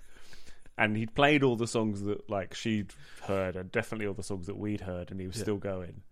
Right. And her and my friend James had work in the morning, and we were like, should we go? So we'd had a great time. Yeah. Well, me and James had a great time. Yeah. She was a bit like, the fuck was that? And we walked up. It was in Thekla. Have you heard of Thekla in Bristol? It's a boat. No. It's a venue that's a boat. Right, okay. So you go downstairs to get into it, and it's like under, you obviously have submerged. It also means that one year I went and we saw a gig there, and it was all slightly slanted, and somebody at the security was like, "Oh yeah, there's water that's pooled on the side of the boat, and it's just everything's slightly slanted." Oh my god! But we're walking down the stairs, and this person was like walking upstairs. This person's walking down the stairs, and we're like leaving the gig, and she's like rushing in. And I was like, "Whoa, hi." And she like stepped out of her way to let us pass, and I was like, "Hi," and she was like, "Hi, how's it going?" And I'm like, "So nice to meet you." It's like, "Whoa!" And I pointed at the person, and I went, "Look who it is!" to my girlfriend, and my girlfriend was like, "Hi," because what she does is through like music and comedy and stuff, I just make loads of odd friends here and there that she's met once and can't remember. So she just went, "Oh, hi." And then we carried on going. And I went, "Did you know who that was?" And she was like, "One of your mates?" I was like, "That was Leanne LaHavis." And she had been telling me how much she'd been listening to Leanne LaHavis that day. And she just spent the next 20 minutes going, "I didn't know. I didn't know. I didn't know. I didn't know." And I was just pissing myself laughing. Just so funny. Just her favourite musician of that day, and way more. She liked her way more than the gig we'd just seen. And I was like, "Look who it is!" And my girl went, "All right." Oh, that's great. I have one more. So please. I was in the car with Hoare. We should both say that we both love our partners a lot, and they're great. Yeah. Allegedly. Allegedly, yeah. So you got to say after all stories on podcasts. Allegedly, yeah. A few months ago, I was in the car with my wife, and High Voltage was on the radio. The Electric Six. Yes. Yep. And I had that on CD single. Carry on. Lovely. And so there's like a running joke, because like, even though I don't know very much about music broadly, and anytime there's a song that I don't recognize or like I should recognize, she'll say to me, "You have a music podcast." But this song came on, and she was like, "Do you know this song?" I was like, yeah, love this song. I listened to a few Electric Six songs back in the day, and I love Jack White. I love anything with Jack White. I was going to say, did you know that it's him? Yeah. And she went, "What?" And I went, "Jack White. Like, Jack White's on this song. I really like Jack White." And she went, "Who? Where?" I went, "Oh, we were listening to it." I was like, that voice, that's Jack White." And she went, "That's not Jack White. That's a woman." In the video, it's a woman. Yeah. But she got really like, she was like, "You're like," she thought that she had that moment. She was like, "Yeah, that is how you're so stupid for thinking that's Jack White. That's clearly a woman. You're an idiot." And then she looked it up, and I saw her Google it, and then put the phone down without saying anything. I was like, "No, tell me what you found." What did you find? Did she say the phrase, "Well then"? That's what I would say if I was wrong. I'd go, "Well then." No, she just told me to shut up. Oh, okay. Just how it usually goes. But, more spousal. Yeah, but yeah, I mean that's definitely one of my favorite moments, because like, she was having a go at me, and then I was able to, reverse it. Beautiful. In our relationship, we call that leverage. When one of those moments happen, we go, "Aha, leverage." That's good. Other great examples of that include the backing vocals on "You're So Vain" by Carly Simon. Do you know who sung the backing vocals of it? No. Go back and listen to it, and you'll be like, "Oh, it's just a backing vocalist," and then you're like, "Oh no, it's basically a duet with Mick Jagger, but he's just not credited." And if you listen to it, you're like, "Oh, that is Mick." It's not like you're like, "Whoa," you're like, "Oh, that." Oh, wow. Just... In the same way that "Where Is the Love," the chorus is Justin Timberlake, and he has writing credits on it, but they didn't. "Where Is the Love" by Black Eyed Peas is basically Justin Timberlake, but his record company were like, "You have been on too much stuff. You will oversaturate your market." Right. So he wasn't on one of the biggest songs of the year, but he's on it, but he just wasn't in the video or anything because the record company were like, we can't put you too much out there. And you go back and listen to it, and you're like, "Oh yeah, that is Justin Timberlake singing the chorus of "Where Is the Love." Never knew that. Your face has gone a bit. Whoa. Yeah. No, I'll go back and listen to it. It's excellent. Unfortunately, that means you have to listen to Black Eyed Peas, though. So actually, yeah, I'll not bother. I'll take you at your word. Sorry. So yes, I was going to say, very nice to have. Freeing feeling of being in a car. Very relaxing. Very nice for nostalgia. Yeah. But we used a lot of time talking about other shit, so we'll move on. Song 11. Oh no, that's fine. I let's go with "I Agree." Song 11 is a song that reminds you of a specific person. So you went for "Bottle Rocket" by the Go Team. Yes, it reminds me of playing Mario Kart with my friend Andy. Okay. I think that song sounds like Mario Kart anyway, even if I didn't first hear it whilst I was playing Mario Kart. Yes. It just sounds like the intro to a Mario Kart. Like those ones like ba-ba-da-ba-da, sounds like a Grom. Ba-ba-ba. But so me and my friend Andy Kelly, who I will dox just because it makes the rest of the story make sense. When everybody after A-levels went on holiday to like Kos or one of those horrific Greek islands where they like the only reason you're there is to get annihilated. Sure. We didn't go on holiday, and we both found that out at a party, and we'd been talking about jamming for a while. So I just went, "Oh, do you want to just hang out and jam?" So I think one day I'd go to his house, and another one go to our house, and we started a band called Hoare 3000. Lovely. Which was just the two of us, and it basically constituted us jamming and then listening to some music. So we listened to Tamakun, and I introduced him to Fugazi, and he played, at that point, was mostly listening to Radiohead, so I heard all the different types of Radiohead, but some other music as well. But the main thing that he did was basically, it was like, "Oh, he had Double Dash set up on a GameCube, Mario Kart." And he was like, "Do you want to play Mario Kart?" And I was like, "Yes." It was basically the best summer ever because we just hung out, we played music, we wrote stuff together, and we jammed. But then it would always just culminate in us playing Double Dash. And he was like, "I'll put some music on. I'll put on the Go Team." And I was like, "Who's that?" And then that album is now in my top, like, maybe one albums of all time. One of my favourite albums ever. Right, okay. And part of that is just the joy I have associated with it. It's also just a very joyous album. Yeah. But that album is very chipper and happy in any way. And then whilst we were playing Mario Kart, that song sounds like Mario Kart, and it just, in my head, in a similar sort of way to that when I first heard Erykah Badu, it all made sense. It's like those sort of like slow-mo, sort of like the world makes a bit more sense now. Yeah, sure. Moments. And Andy is just one of my favourite human beings to this day, and just reminds me of like a wonderful person at a wonderful time, sort of thing. Yeah, beautiful. That's perfect.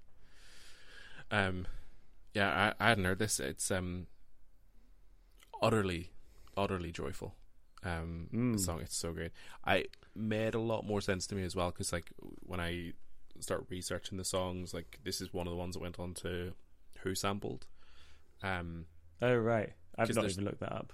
Well, there's like 3 different samples. When you hear them individually and then you hear how they fit into the song, I just have so much more respect for the song than if they just made it themselves. Which I don't know what that says about me, but it's just like it's magic the way they've pieced everything together and then that whole album was basically made in a room not dissimilar to what you're sat in there by one bloke basically, and then he got Ninja in.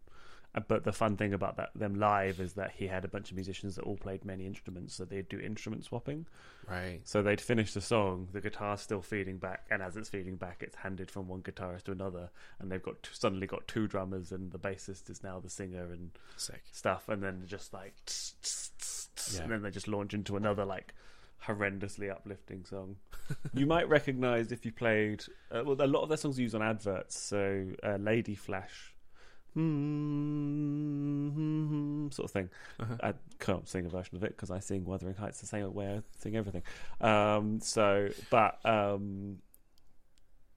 Just that album. If you liked that song, it's end to end, and I would argue the second album is as good, and then songs from the third album are even better than that, but not the whole album.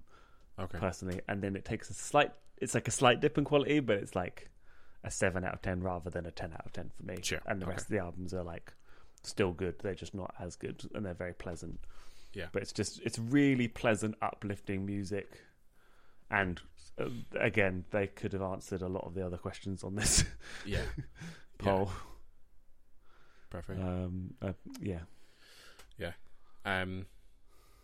But and like both of those songs, the Atomic and Bottle Rocket, both feed into what I was going to get to, which is like this sort of this time in life where you've no responsibilities, you don't realize it yet, but like 100%, everything is so easy, and just like spending a summer playing music and playing Mario Kart is just that's ideal.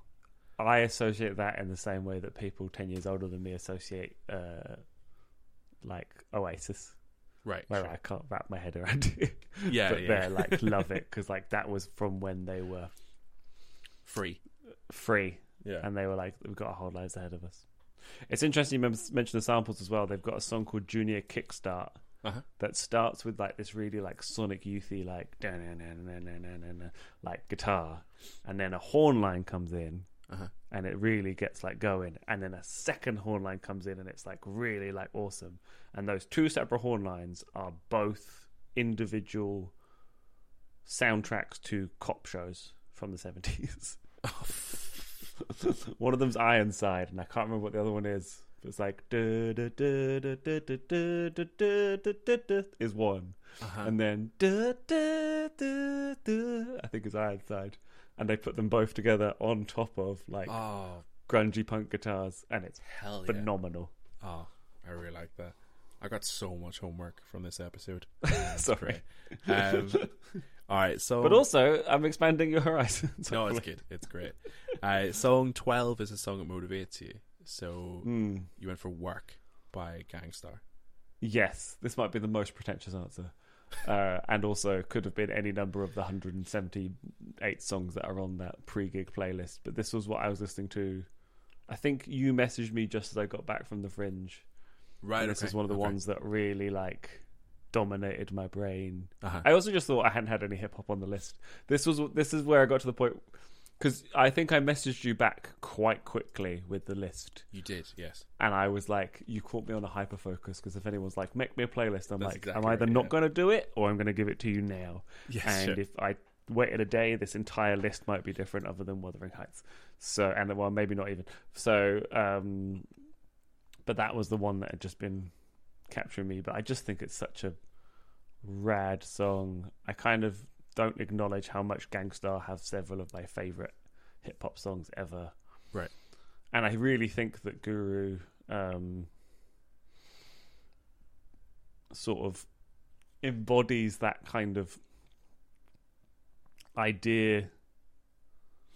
Like, a lot of people talk about particular MCs in hip-hop who, you know, they're talking about being conscious or having a good message or what have you. I always like it that people talk about it with Tribe Called Quest, and Tribe Called Quest do something things, but two of their biggest songs are literally just about how much they love fucking. Right, sure. You're like, Electric Relaxation is such a good song, Right. but it is just how much they love fucking. Yeah, sure. Where and Gangstar have like other things, but I really do think that like a lot of Guru's songs, like Discipline and Now You're My Ex-Girl Because I'm On to the Next Girl, because he's talking about how he has like higher standards, but not in like a toxic male way, but in like a you weren't treating me the way I wanted to be treated, so I'm sure. And stuff. And I just work when I was in Edinburgh. There's a kind of mental block that I have to discuss with the therapist once a week of like how much I deserve to do what I'm doing as a comedian. Yeah, sure. And the fact that it has gone from being a hobby to my job. Yes. And then you just meet people and they're like, so what do you really do? And you're like, oh, this. And just that, it's like really nice production. DJ Premier is one of the best beat makers ever, and just the lyrics are like, I'm gonna work and watch my status escalate. It's like when I was in Edinburgh, I'm just like, okay, just got to put the reps in, and this will keep building, and that'll be great. And so I think it could be quite seems quite pretentious in that nature, but I just think it's a banging tune, and it just really makes me want to like get my shit together in a very tangible way, not in a like, I'm going to shoot to the moon. And I guess he's like, I want to be on Tidop. I want to be the top dog sort of thing. But it's more kind of like an attitude rather than a, climbing a mountain sort of thing. Sure. Yeah, that makes sense. Good to have though, because like, so I went to the Fringe this year. Oh, nice. And I went on the 18th, so like the third weekend or something. And I made an effort to like meet up or see some of the people who I've had on the show, like Australian comedians, nice. And was able to see some of them after the show, and they were all knackered. Mm-hmm. Every single one of them is just like mentally and physically exhausted. Like that, and I, for a couple of them, saw them like immediately after the shows that they'd done, and just nothing going on behind the eyes, just like dead to the world.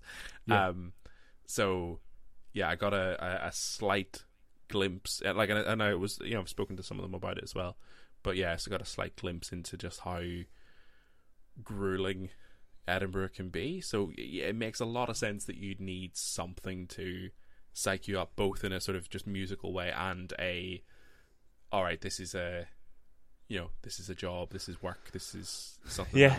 You have to really narrow your focus. You have to put I always basically say when I arrive, and now I realize I do it about a week before, because you start seeing people who have already gone up and stuff. You basically have to put like horse blinkers on and be like, you're in your own lane, and you have to look. And I basically look after myself and occasionally do comedy.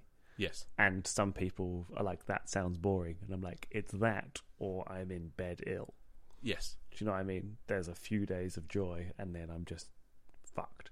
Yes. And I, this year, didn't get ill until probably around the time you got there, which, coincidence? No. I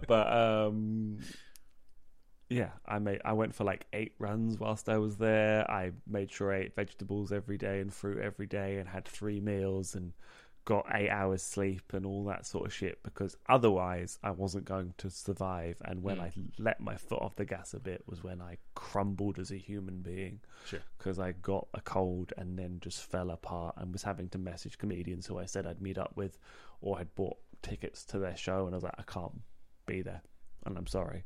Yeah. And you just, my girlfriend didn't come up this year, and part of that is because she's come up in previous.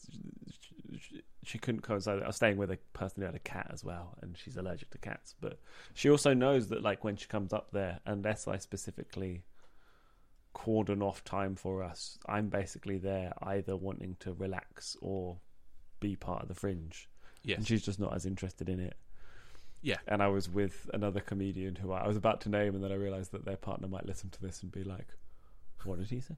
But they were like just chatting to me, being like, yeah, she was like, do you want to come to the museum with me and my mum? And it's like, I don't think you understand how much mental energy performing takes up every day. Yeah. On top of everything else I need to do. Yes. But he obviously didn't say it like that. He was like, "Oh, I'm sorry, I can't." Yes. But the way he expressed it to me was like, they just don't understand. Yeah. Yeah, I get you. All right, we'll move on. Song 13 is a song someone introduced you to. So you went for Future Breed Machine by Meshuggah. This is the moment I've been waiting for ever since I listened back to the podcast and heard that you were playing these playlists to your son on the way to school or whatever. Yeah. And I went, oh, I've made an oversight here. And I want to know all of your thoughts. But my friend Johnny introduced us to me drunk at a party. Okay. When I was really getting into more heavier metal. I'd started listening to like Slayer.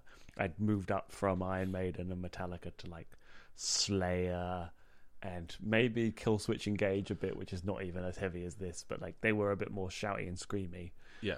And then my friend Johnny played me this. There's like a 30-second intro of just mechanical noises, and then like I'd never heard anything like it, and it just baffled my brain. And I've subsequently heard kind of more kind of technical stuff that I don't get on with because I find the lyrics too screechy or stuff.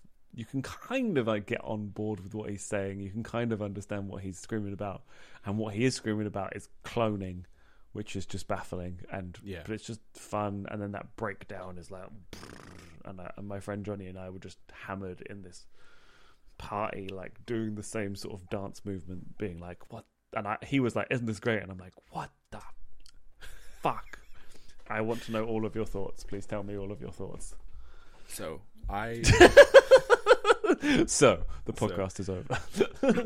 I have an analogy that I use quite a lot when it comes to heavy metal, which it's like any acquired taste, but I go back to the analogy of it's like a whiskey, quite a lot of the time, because the first shot of whiskey you take, all you're getting is alcohol and fire, and that's all you can taste. And then the more you drink, the more those sort of flavors subside, and you can get into the sort of sweeter notes, and you start getting like taste notes and analogy. stuff. So okay, yeah, you can start to get into it a little bit. This song is like if you had a whiskey and kept drinking it, and then you looked at the tasting notes, and the tasting note said alcohol and fire. It's so intense because you've got like, right? It's like heavy metal, but then you've also got this like psycho screeching thing going on at the same time as well. About cloning. Yeah. So, and there's a jazz guitar solo in the middle. Yes, there is. So before a beatdown, a proper beatdown. Yeah. Yeah. So it may take me a bottle or two to fully get on board, but perfect. I wouldn't even say it's their best representation. It's like their first song on their first album, so it's got that kind of like icon, like last track they play status. Yeah, I would say that Bleed is probably more kind of iconic now. Have you heard Bleed by Meshuggah? No.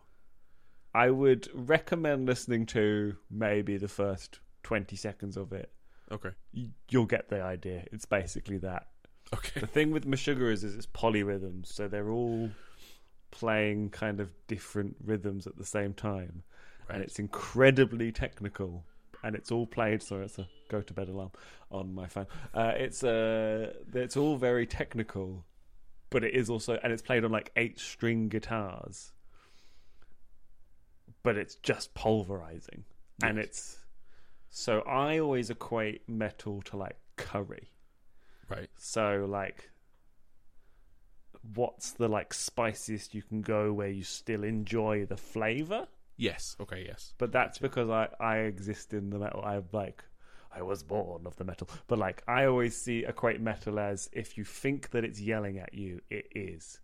But if you think it's yelling with you or for you, it is.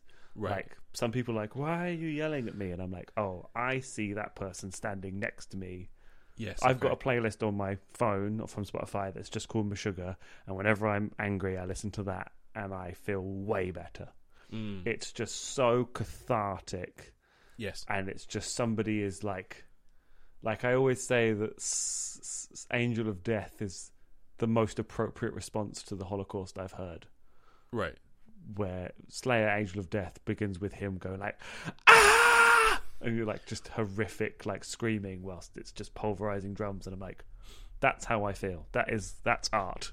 Yes, sure. And like the Meshuggah kind of, it talks about intense subjects and stuff, but it's like there is metal that's heavier than that I find. It's like having I'm going to say a jalfrezi, not knowing my curries well enough, but like something that I find too spicy where I can't actually enjoy the flavour of the...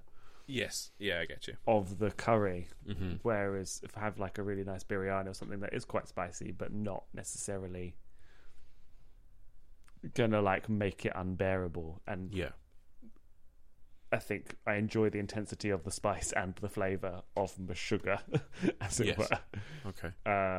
And I'm fully aware that it's not for everyone, and that's part of the reason I kind of enjoy it, is that it gives me that kind of like, this is for me. Yeah. But it answered the question. Who does it remind me of? It always reminds me of my friend Johnny. It also reminds me of my best mate's little brother, who got into it as well, and he was like, have you heard of this band called Meshuggah? And I was like, I have. And then because that riff comes in and then that drums are so angular. Yeah. Afterwards, they don't make any sense when you first hear it. You're like, what? Are they two different songs playing at the same time? And so I'm sorry that I put you through it, but no, sorry. That's how I get rage out. Some people do boxing or screaming or go for a long walk. I listen to Meshuggah and I feel way better. Do you know what? Like, I'm glad you picked it like purely for what you just said there about someone screaming with you rather than at you. I've never really considered that before, and that's a really interesting take on heavy metal.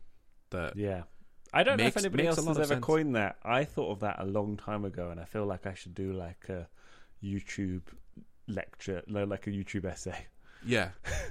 Sort of thing about it. That is my theory with metal. Is it's basically like, this is my, like in University Challenge when they go like, nominate Smith, and it's the person next to you who actually says the answer rather than you. Yes. I'm like, nominate Meshuggah. Ah!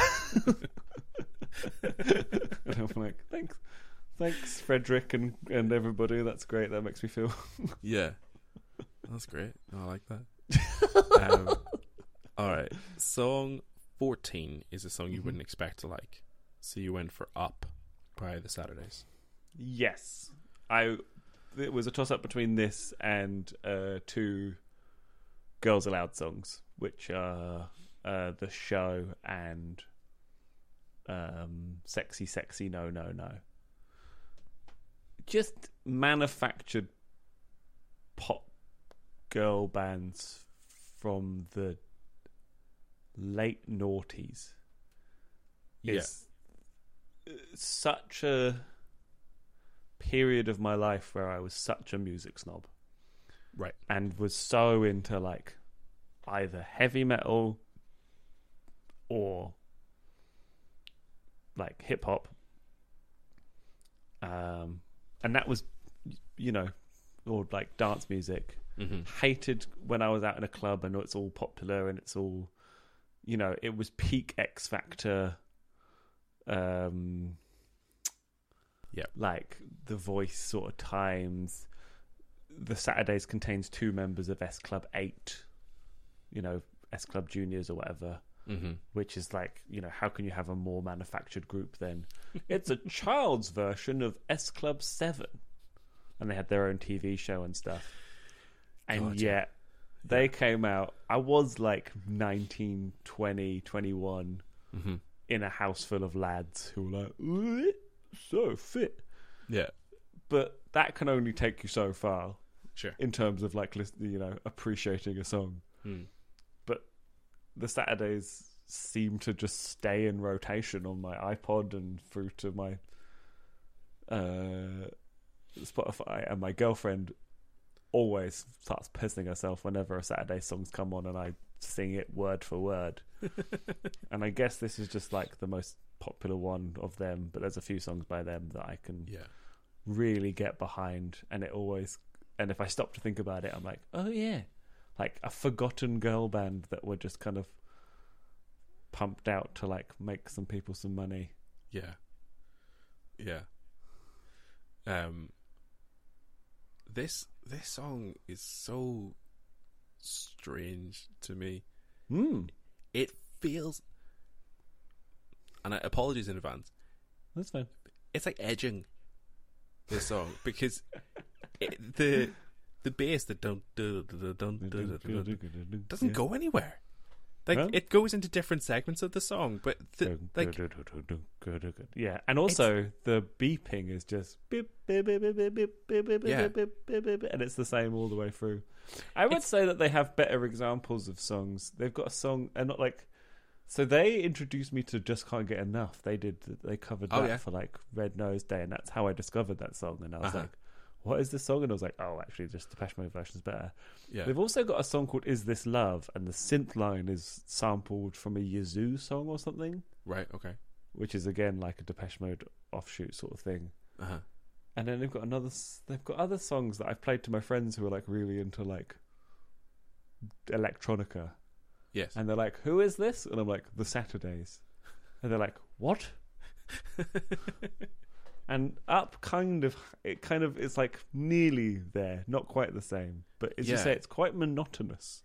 Yeah, it's like, so I really liked All American Rejects when I was younger, and then I listened to them again recently, and I was watching a music video. I was like, this song goes so soft. Like they could all play this song without moving 95% of their body. Yeah. Every single one of them. Was it like, Dirty Little Secret? It was Dirty Little Secret. That's exactly what it was. Because I remember rocking out to that song, like down, down, down, and then I listened to it again. I was like, "What? What? It's so vanilla." But anyway, so listen to this. It was like, it's like the band are like amping up a crowd, but nothing's happening behind them. Sure. It's like them getting really excited, but the pyrotechnics haven't gone off. It's quite flat, as you're saying. Yeah, yeah. I still love it. Yeah, no, like it's a fun song, but it's just very funny to me when it's like they're going whoa whoa, and the rest of the song is just still going bum bum bum bum bum bum. It's like no one's told the rest of the song that they need to pick up the energy. It's great though. It reminds there's another guest really I've had on, which is there's an artist I've had on called Boy Junior, who is an American artist. I'm a big fan, but they used to do a lot of like TikTok videos and skits and stuff. And one of the things that they used to do quite a lot was like putting on just get like let's listen to some music. What do you want to listen to? And then putting on a song and then like just fucking with the intro so it never actually kicks in. So Very like nice. Panic at the Disco. What's that song called? I Write Sins Not Dun, dun, Tragedies. Dun, dun, dun, Yes. dun, So dun, dun. what they're playing is dun dun dun dun dun dun dun dun dun dun dun dun dun dun dun dun, but it never Nice. kicks in, and then the camera just like slowly zooms in on their face as they're like, yeah. That sounds perfect. And there's another one like Welcome to the Black Parade, where it's that piano, but it just continually goes down instead of like repeating. It just like ding ding ding ding ding ding ding ding ding ding ding ding ding. It's great. But yeah, that's what I was thinking about when I was listening to the Saturdays. But it is a fun song. I did enjoy it. Yeah. All right. Song 15 is the song you think everyone should listen to. So you're for Morning Light by Nubian Twist featuring Rhea Moran. Yeah. Just plug a mate. Why not? Plug a mate. Is this me? So, some people I went to university with, there was basically a party on our road. Uh-huh. And I didn't go, but my flatmate did. Met some friends that could play like Rodrigo and Gabriela. And we were like, oh shit. So we went to one of their gigs and all of their friends were there and I made friends with them. And two of them got on really well with, well, I got on with all of them, but like two of them who were in that group I visited Leeds again because I went to University of Leeds about a year later and stayed with them. And they were like, "Are you here tomorrow?" And I was like, "Yeah." And they were like, "Do you want to come see our band?" And I was like, "Yeah, sure." So, and it was like they had played together, but it was the first time they'd played under the name Nubian Twist. And I was like, "Oh fuck!" Like 4-piece horn section. At that point, they had a DJ. They've had many members in and out. They've now played on like Jules Holland and shit. And I'm like, that's my mate that I used to get intoxicated with and have some, some of the best musicians I know, sort of stuff. Yeah. But they're just fucking phenomenal. And, sometimes somebody who has a band, a TV show, a film, or whatever, and you're like, congratulations, and you don't necessarily vibe with it, but you're happy for them. Uh-huh. They've consistently put out music where I'm like, this is fucking phenomenal. Yeah. And I remember when Morning Light came out and they've got a live video of them playing it somewhere at a studio. And I remember playing it on my Twitch stream and everyone was like, well, this is fucking delightful. Yeah. And I was like, yeah, it is. I would listen to this if it wasn't me and my girlfriend, we went one time. We were stood near the merch stand, and then one of them came up to us and was like, "Can you just watch the merch stand whilst we're on? Because we've had some stuff nicked recently." And we were like, "Yeah." And then my girlfriend went, "What if somebody wants to buy something?" And they were like, "Oh." And so it showed us just in case. And we ended up running the merch stand for the rest of the night. And then the next time we went, they just got us in for free, and we ran the merch stand for the rest of the evening. Wow. Which resulted in one of my favourite moments at a gig ever, where my friend, when Nick had basically started singing some of the songs and he was on stage singing his song, he's having his big moment. His phone what we were using for the iZettle, right, for the merch, and his alarm had gone off on his phone that said "go to bed" as he's in the middle of like pouring his heart out. We laughed so much.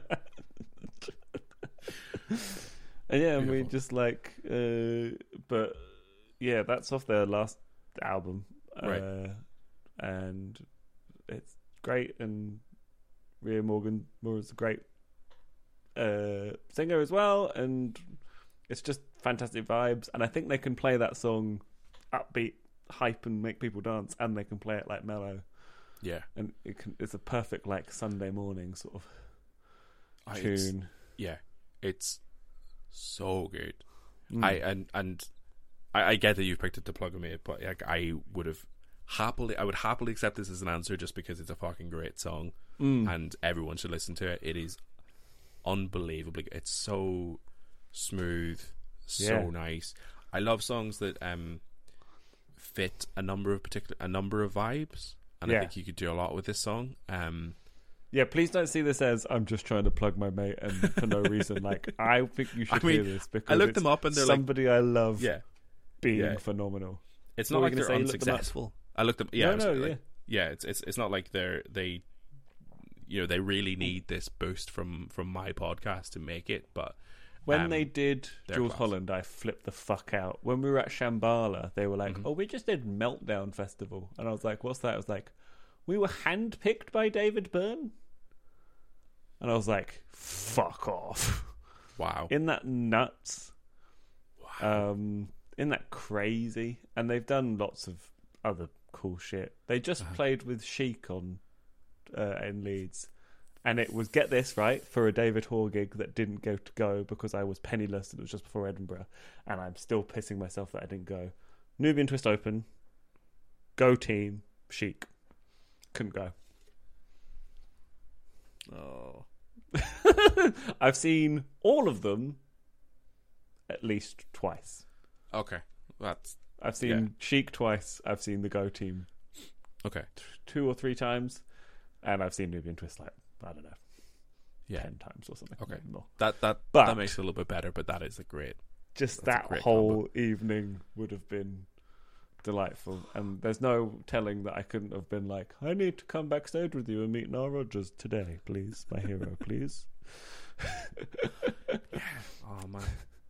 So because you can end up with those jammy moments sometimes. But yeah. Oh, I'm really glad you like them. Like your dad. Yeah, I mean, you had. So I listened you messaged me, Uh-huh. and I went, who the fuck is this? And I clicked on it, and I scrolled down, and I had a picture of Zach from Auntie Donna, and I went, oh, very good. I'll do that. Yeah. Since then, I went and saw Auntie Donna. Oh. But I run a show in Bristol called Chops, subtle plug, a new material show that we run once a week in Bristol. Stu Goldsmith does the Comedian podcast and knows all the comedians in the world. Uh-huh. I didn't know he was going to be at this Auntie Donna show, so I walked in and I just bisected him. Uh-huh. And I was like, oh, and he was like, do you want to come backstage in the break? So I've now met Zach and Broden and everyone because I was just in the right place at the right time. So these weird serendipitous moments do happen. I actually met Zach just after the show had finished, and he was basically dripping with sweat, had taken his top off, but saw me and Stu and was holding his shirt over him like a shirt, but he wasn't actually wearing it. And I remember listening to your podcast where he talked about how he just loves chatting, as you can see. Yes. It's sort of similar. Yeah. Mark was there for 2 minutes and then fucked off.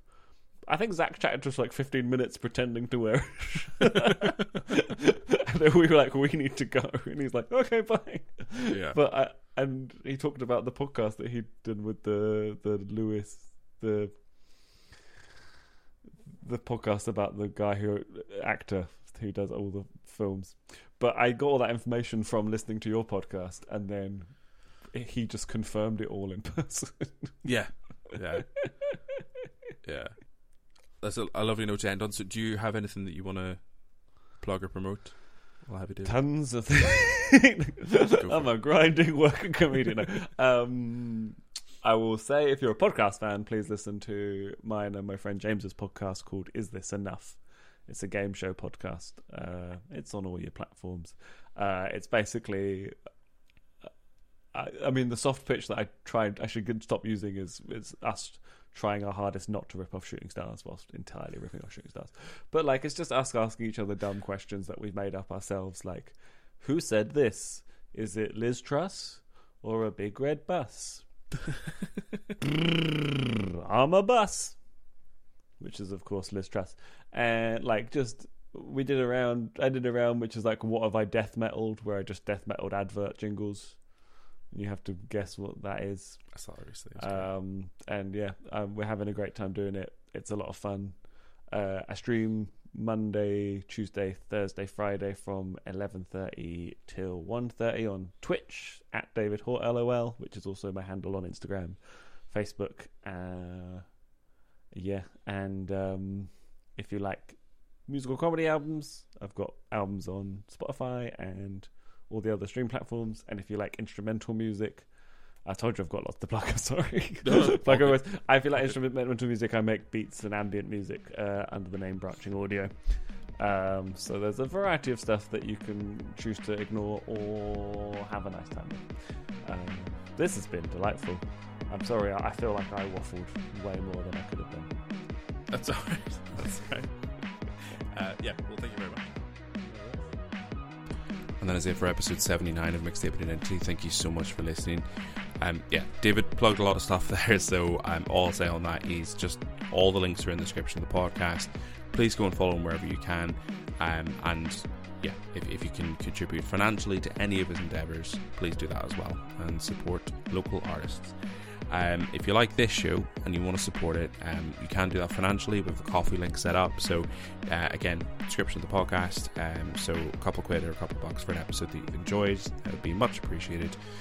If you're not in a position to do that, would also appreciate support in other ways. Tell your friends, share it on social media, rate and review the podcast wherever you can, all that good stuff. It all helps, it all contributes to algorithms and getting more people listening, and that in turn keeps the show going and keeps me getting bigger and better guests, so it is appreciated. I will be back next week for episode 80, so in the meantime, look after yourselves and we'll speak to you then.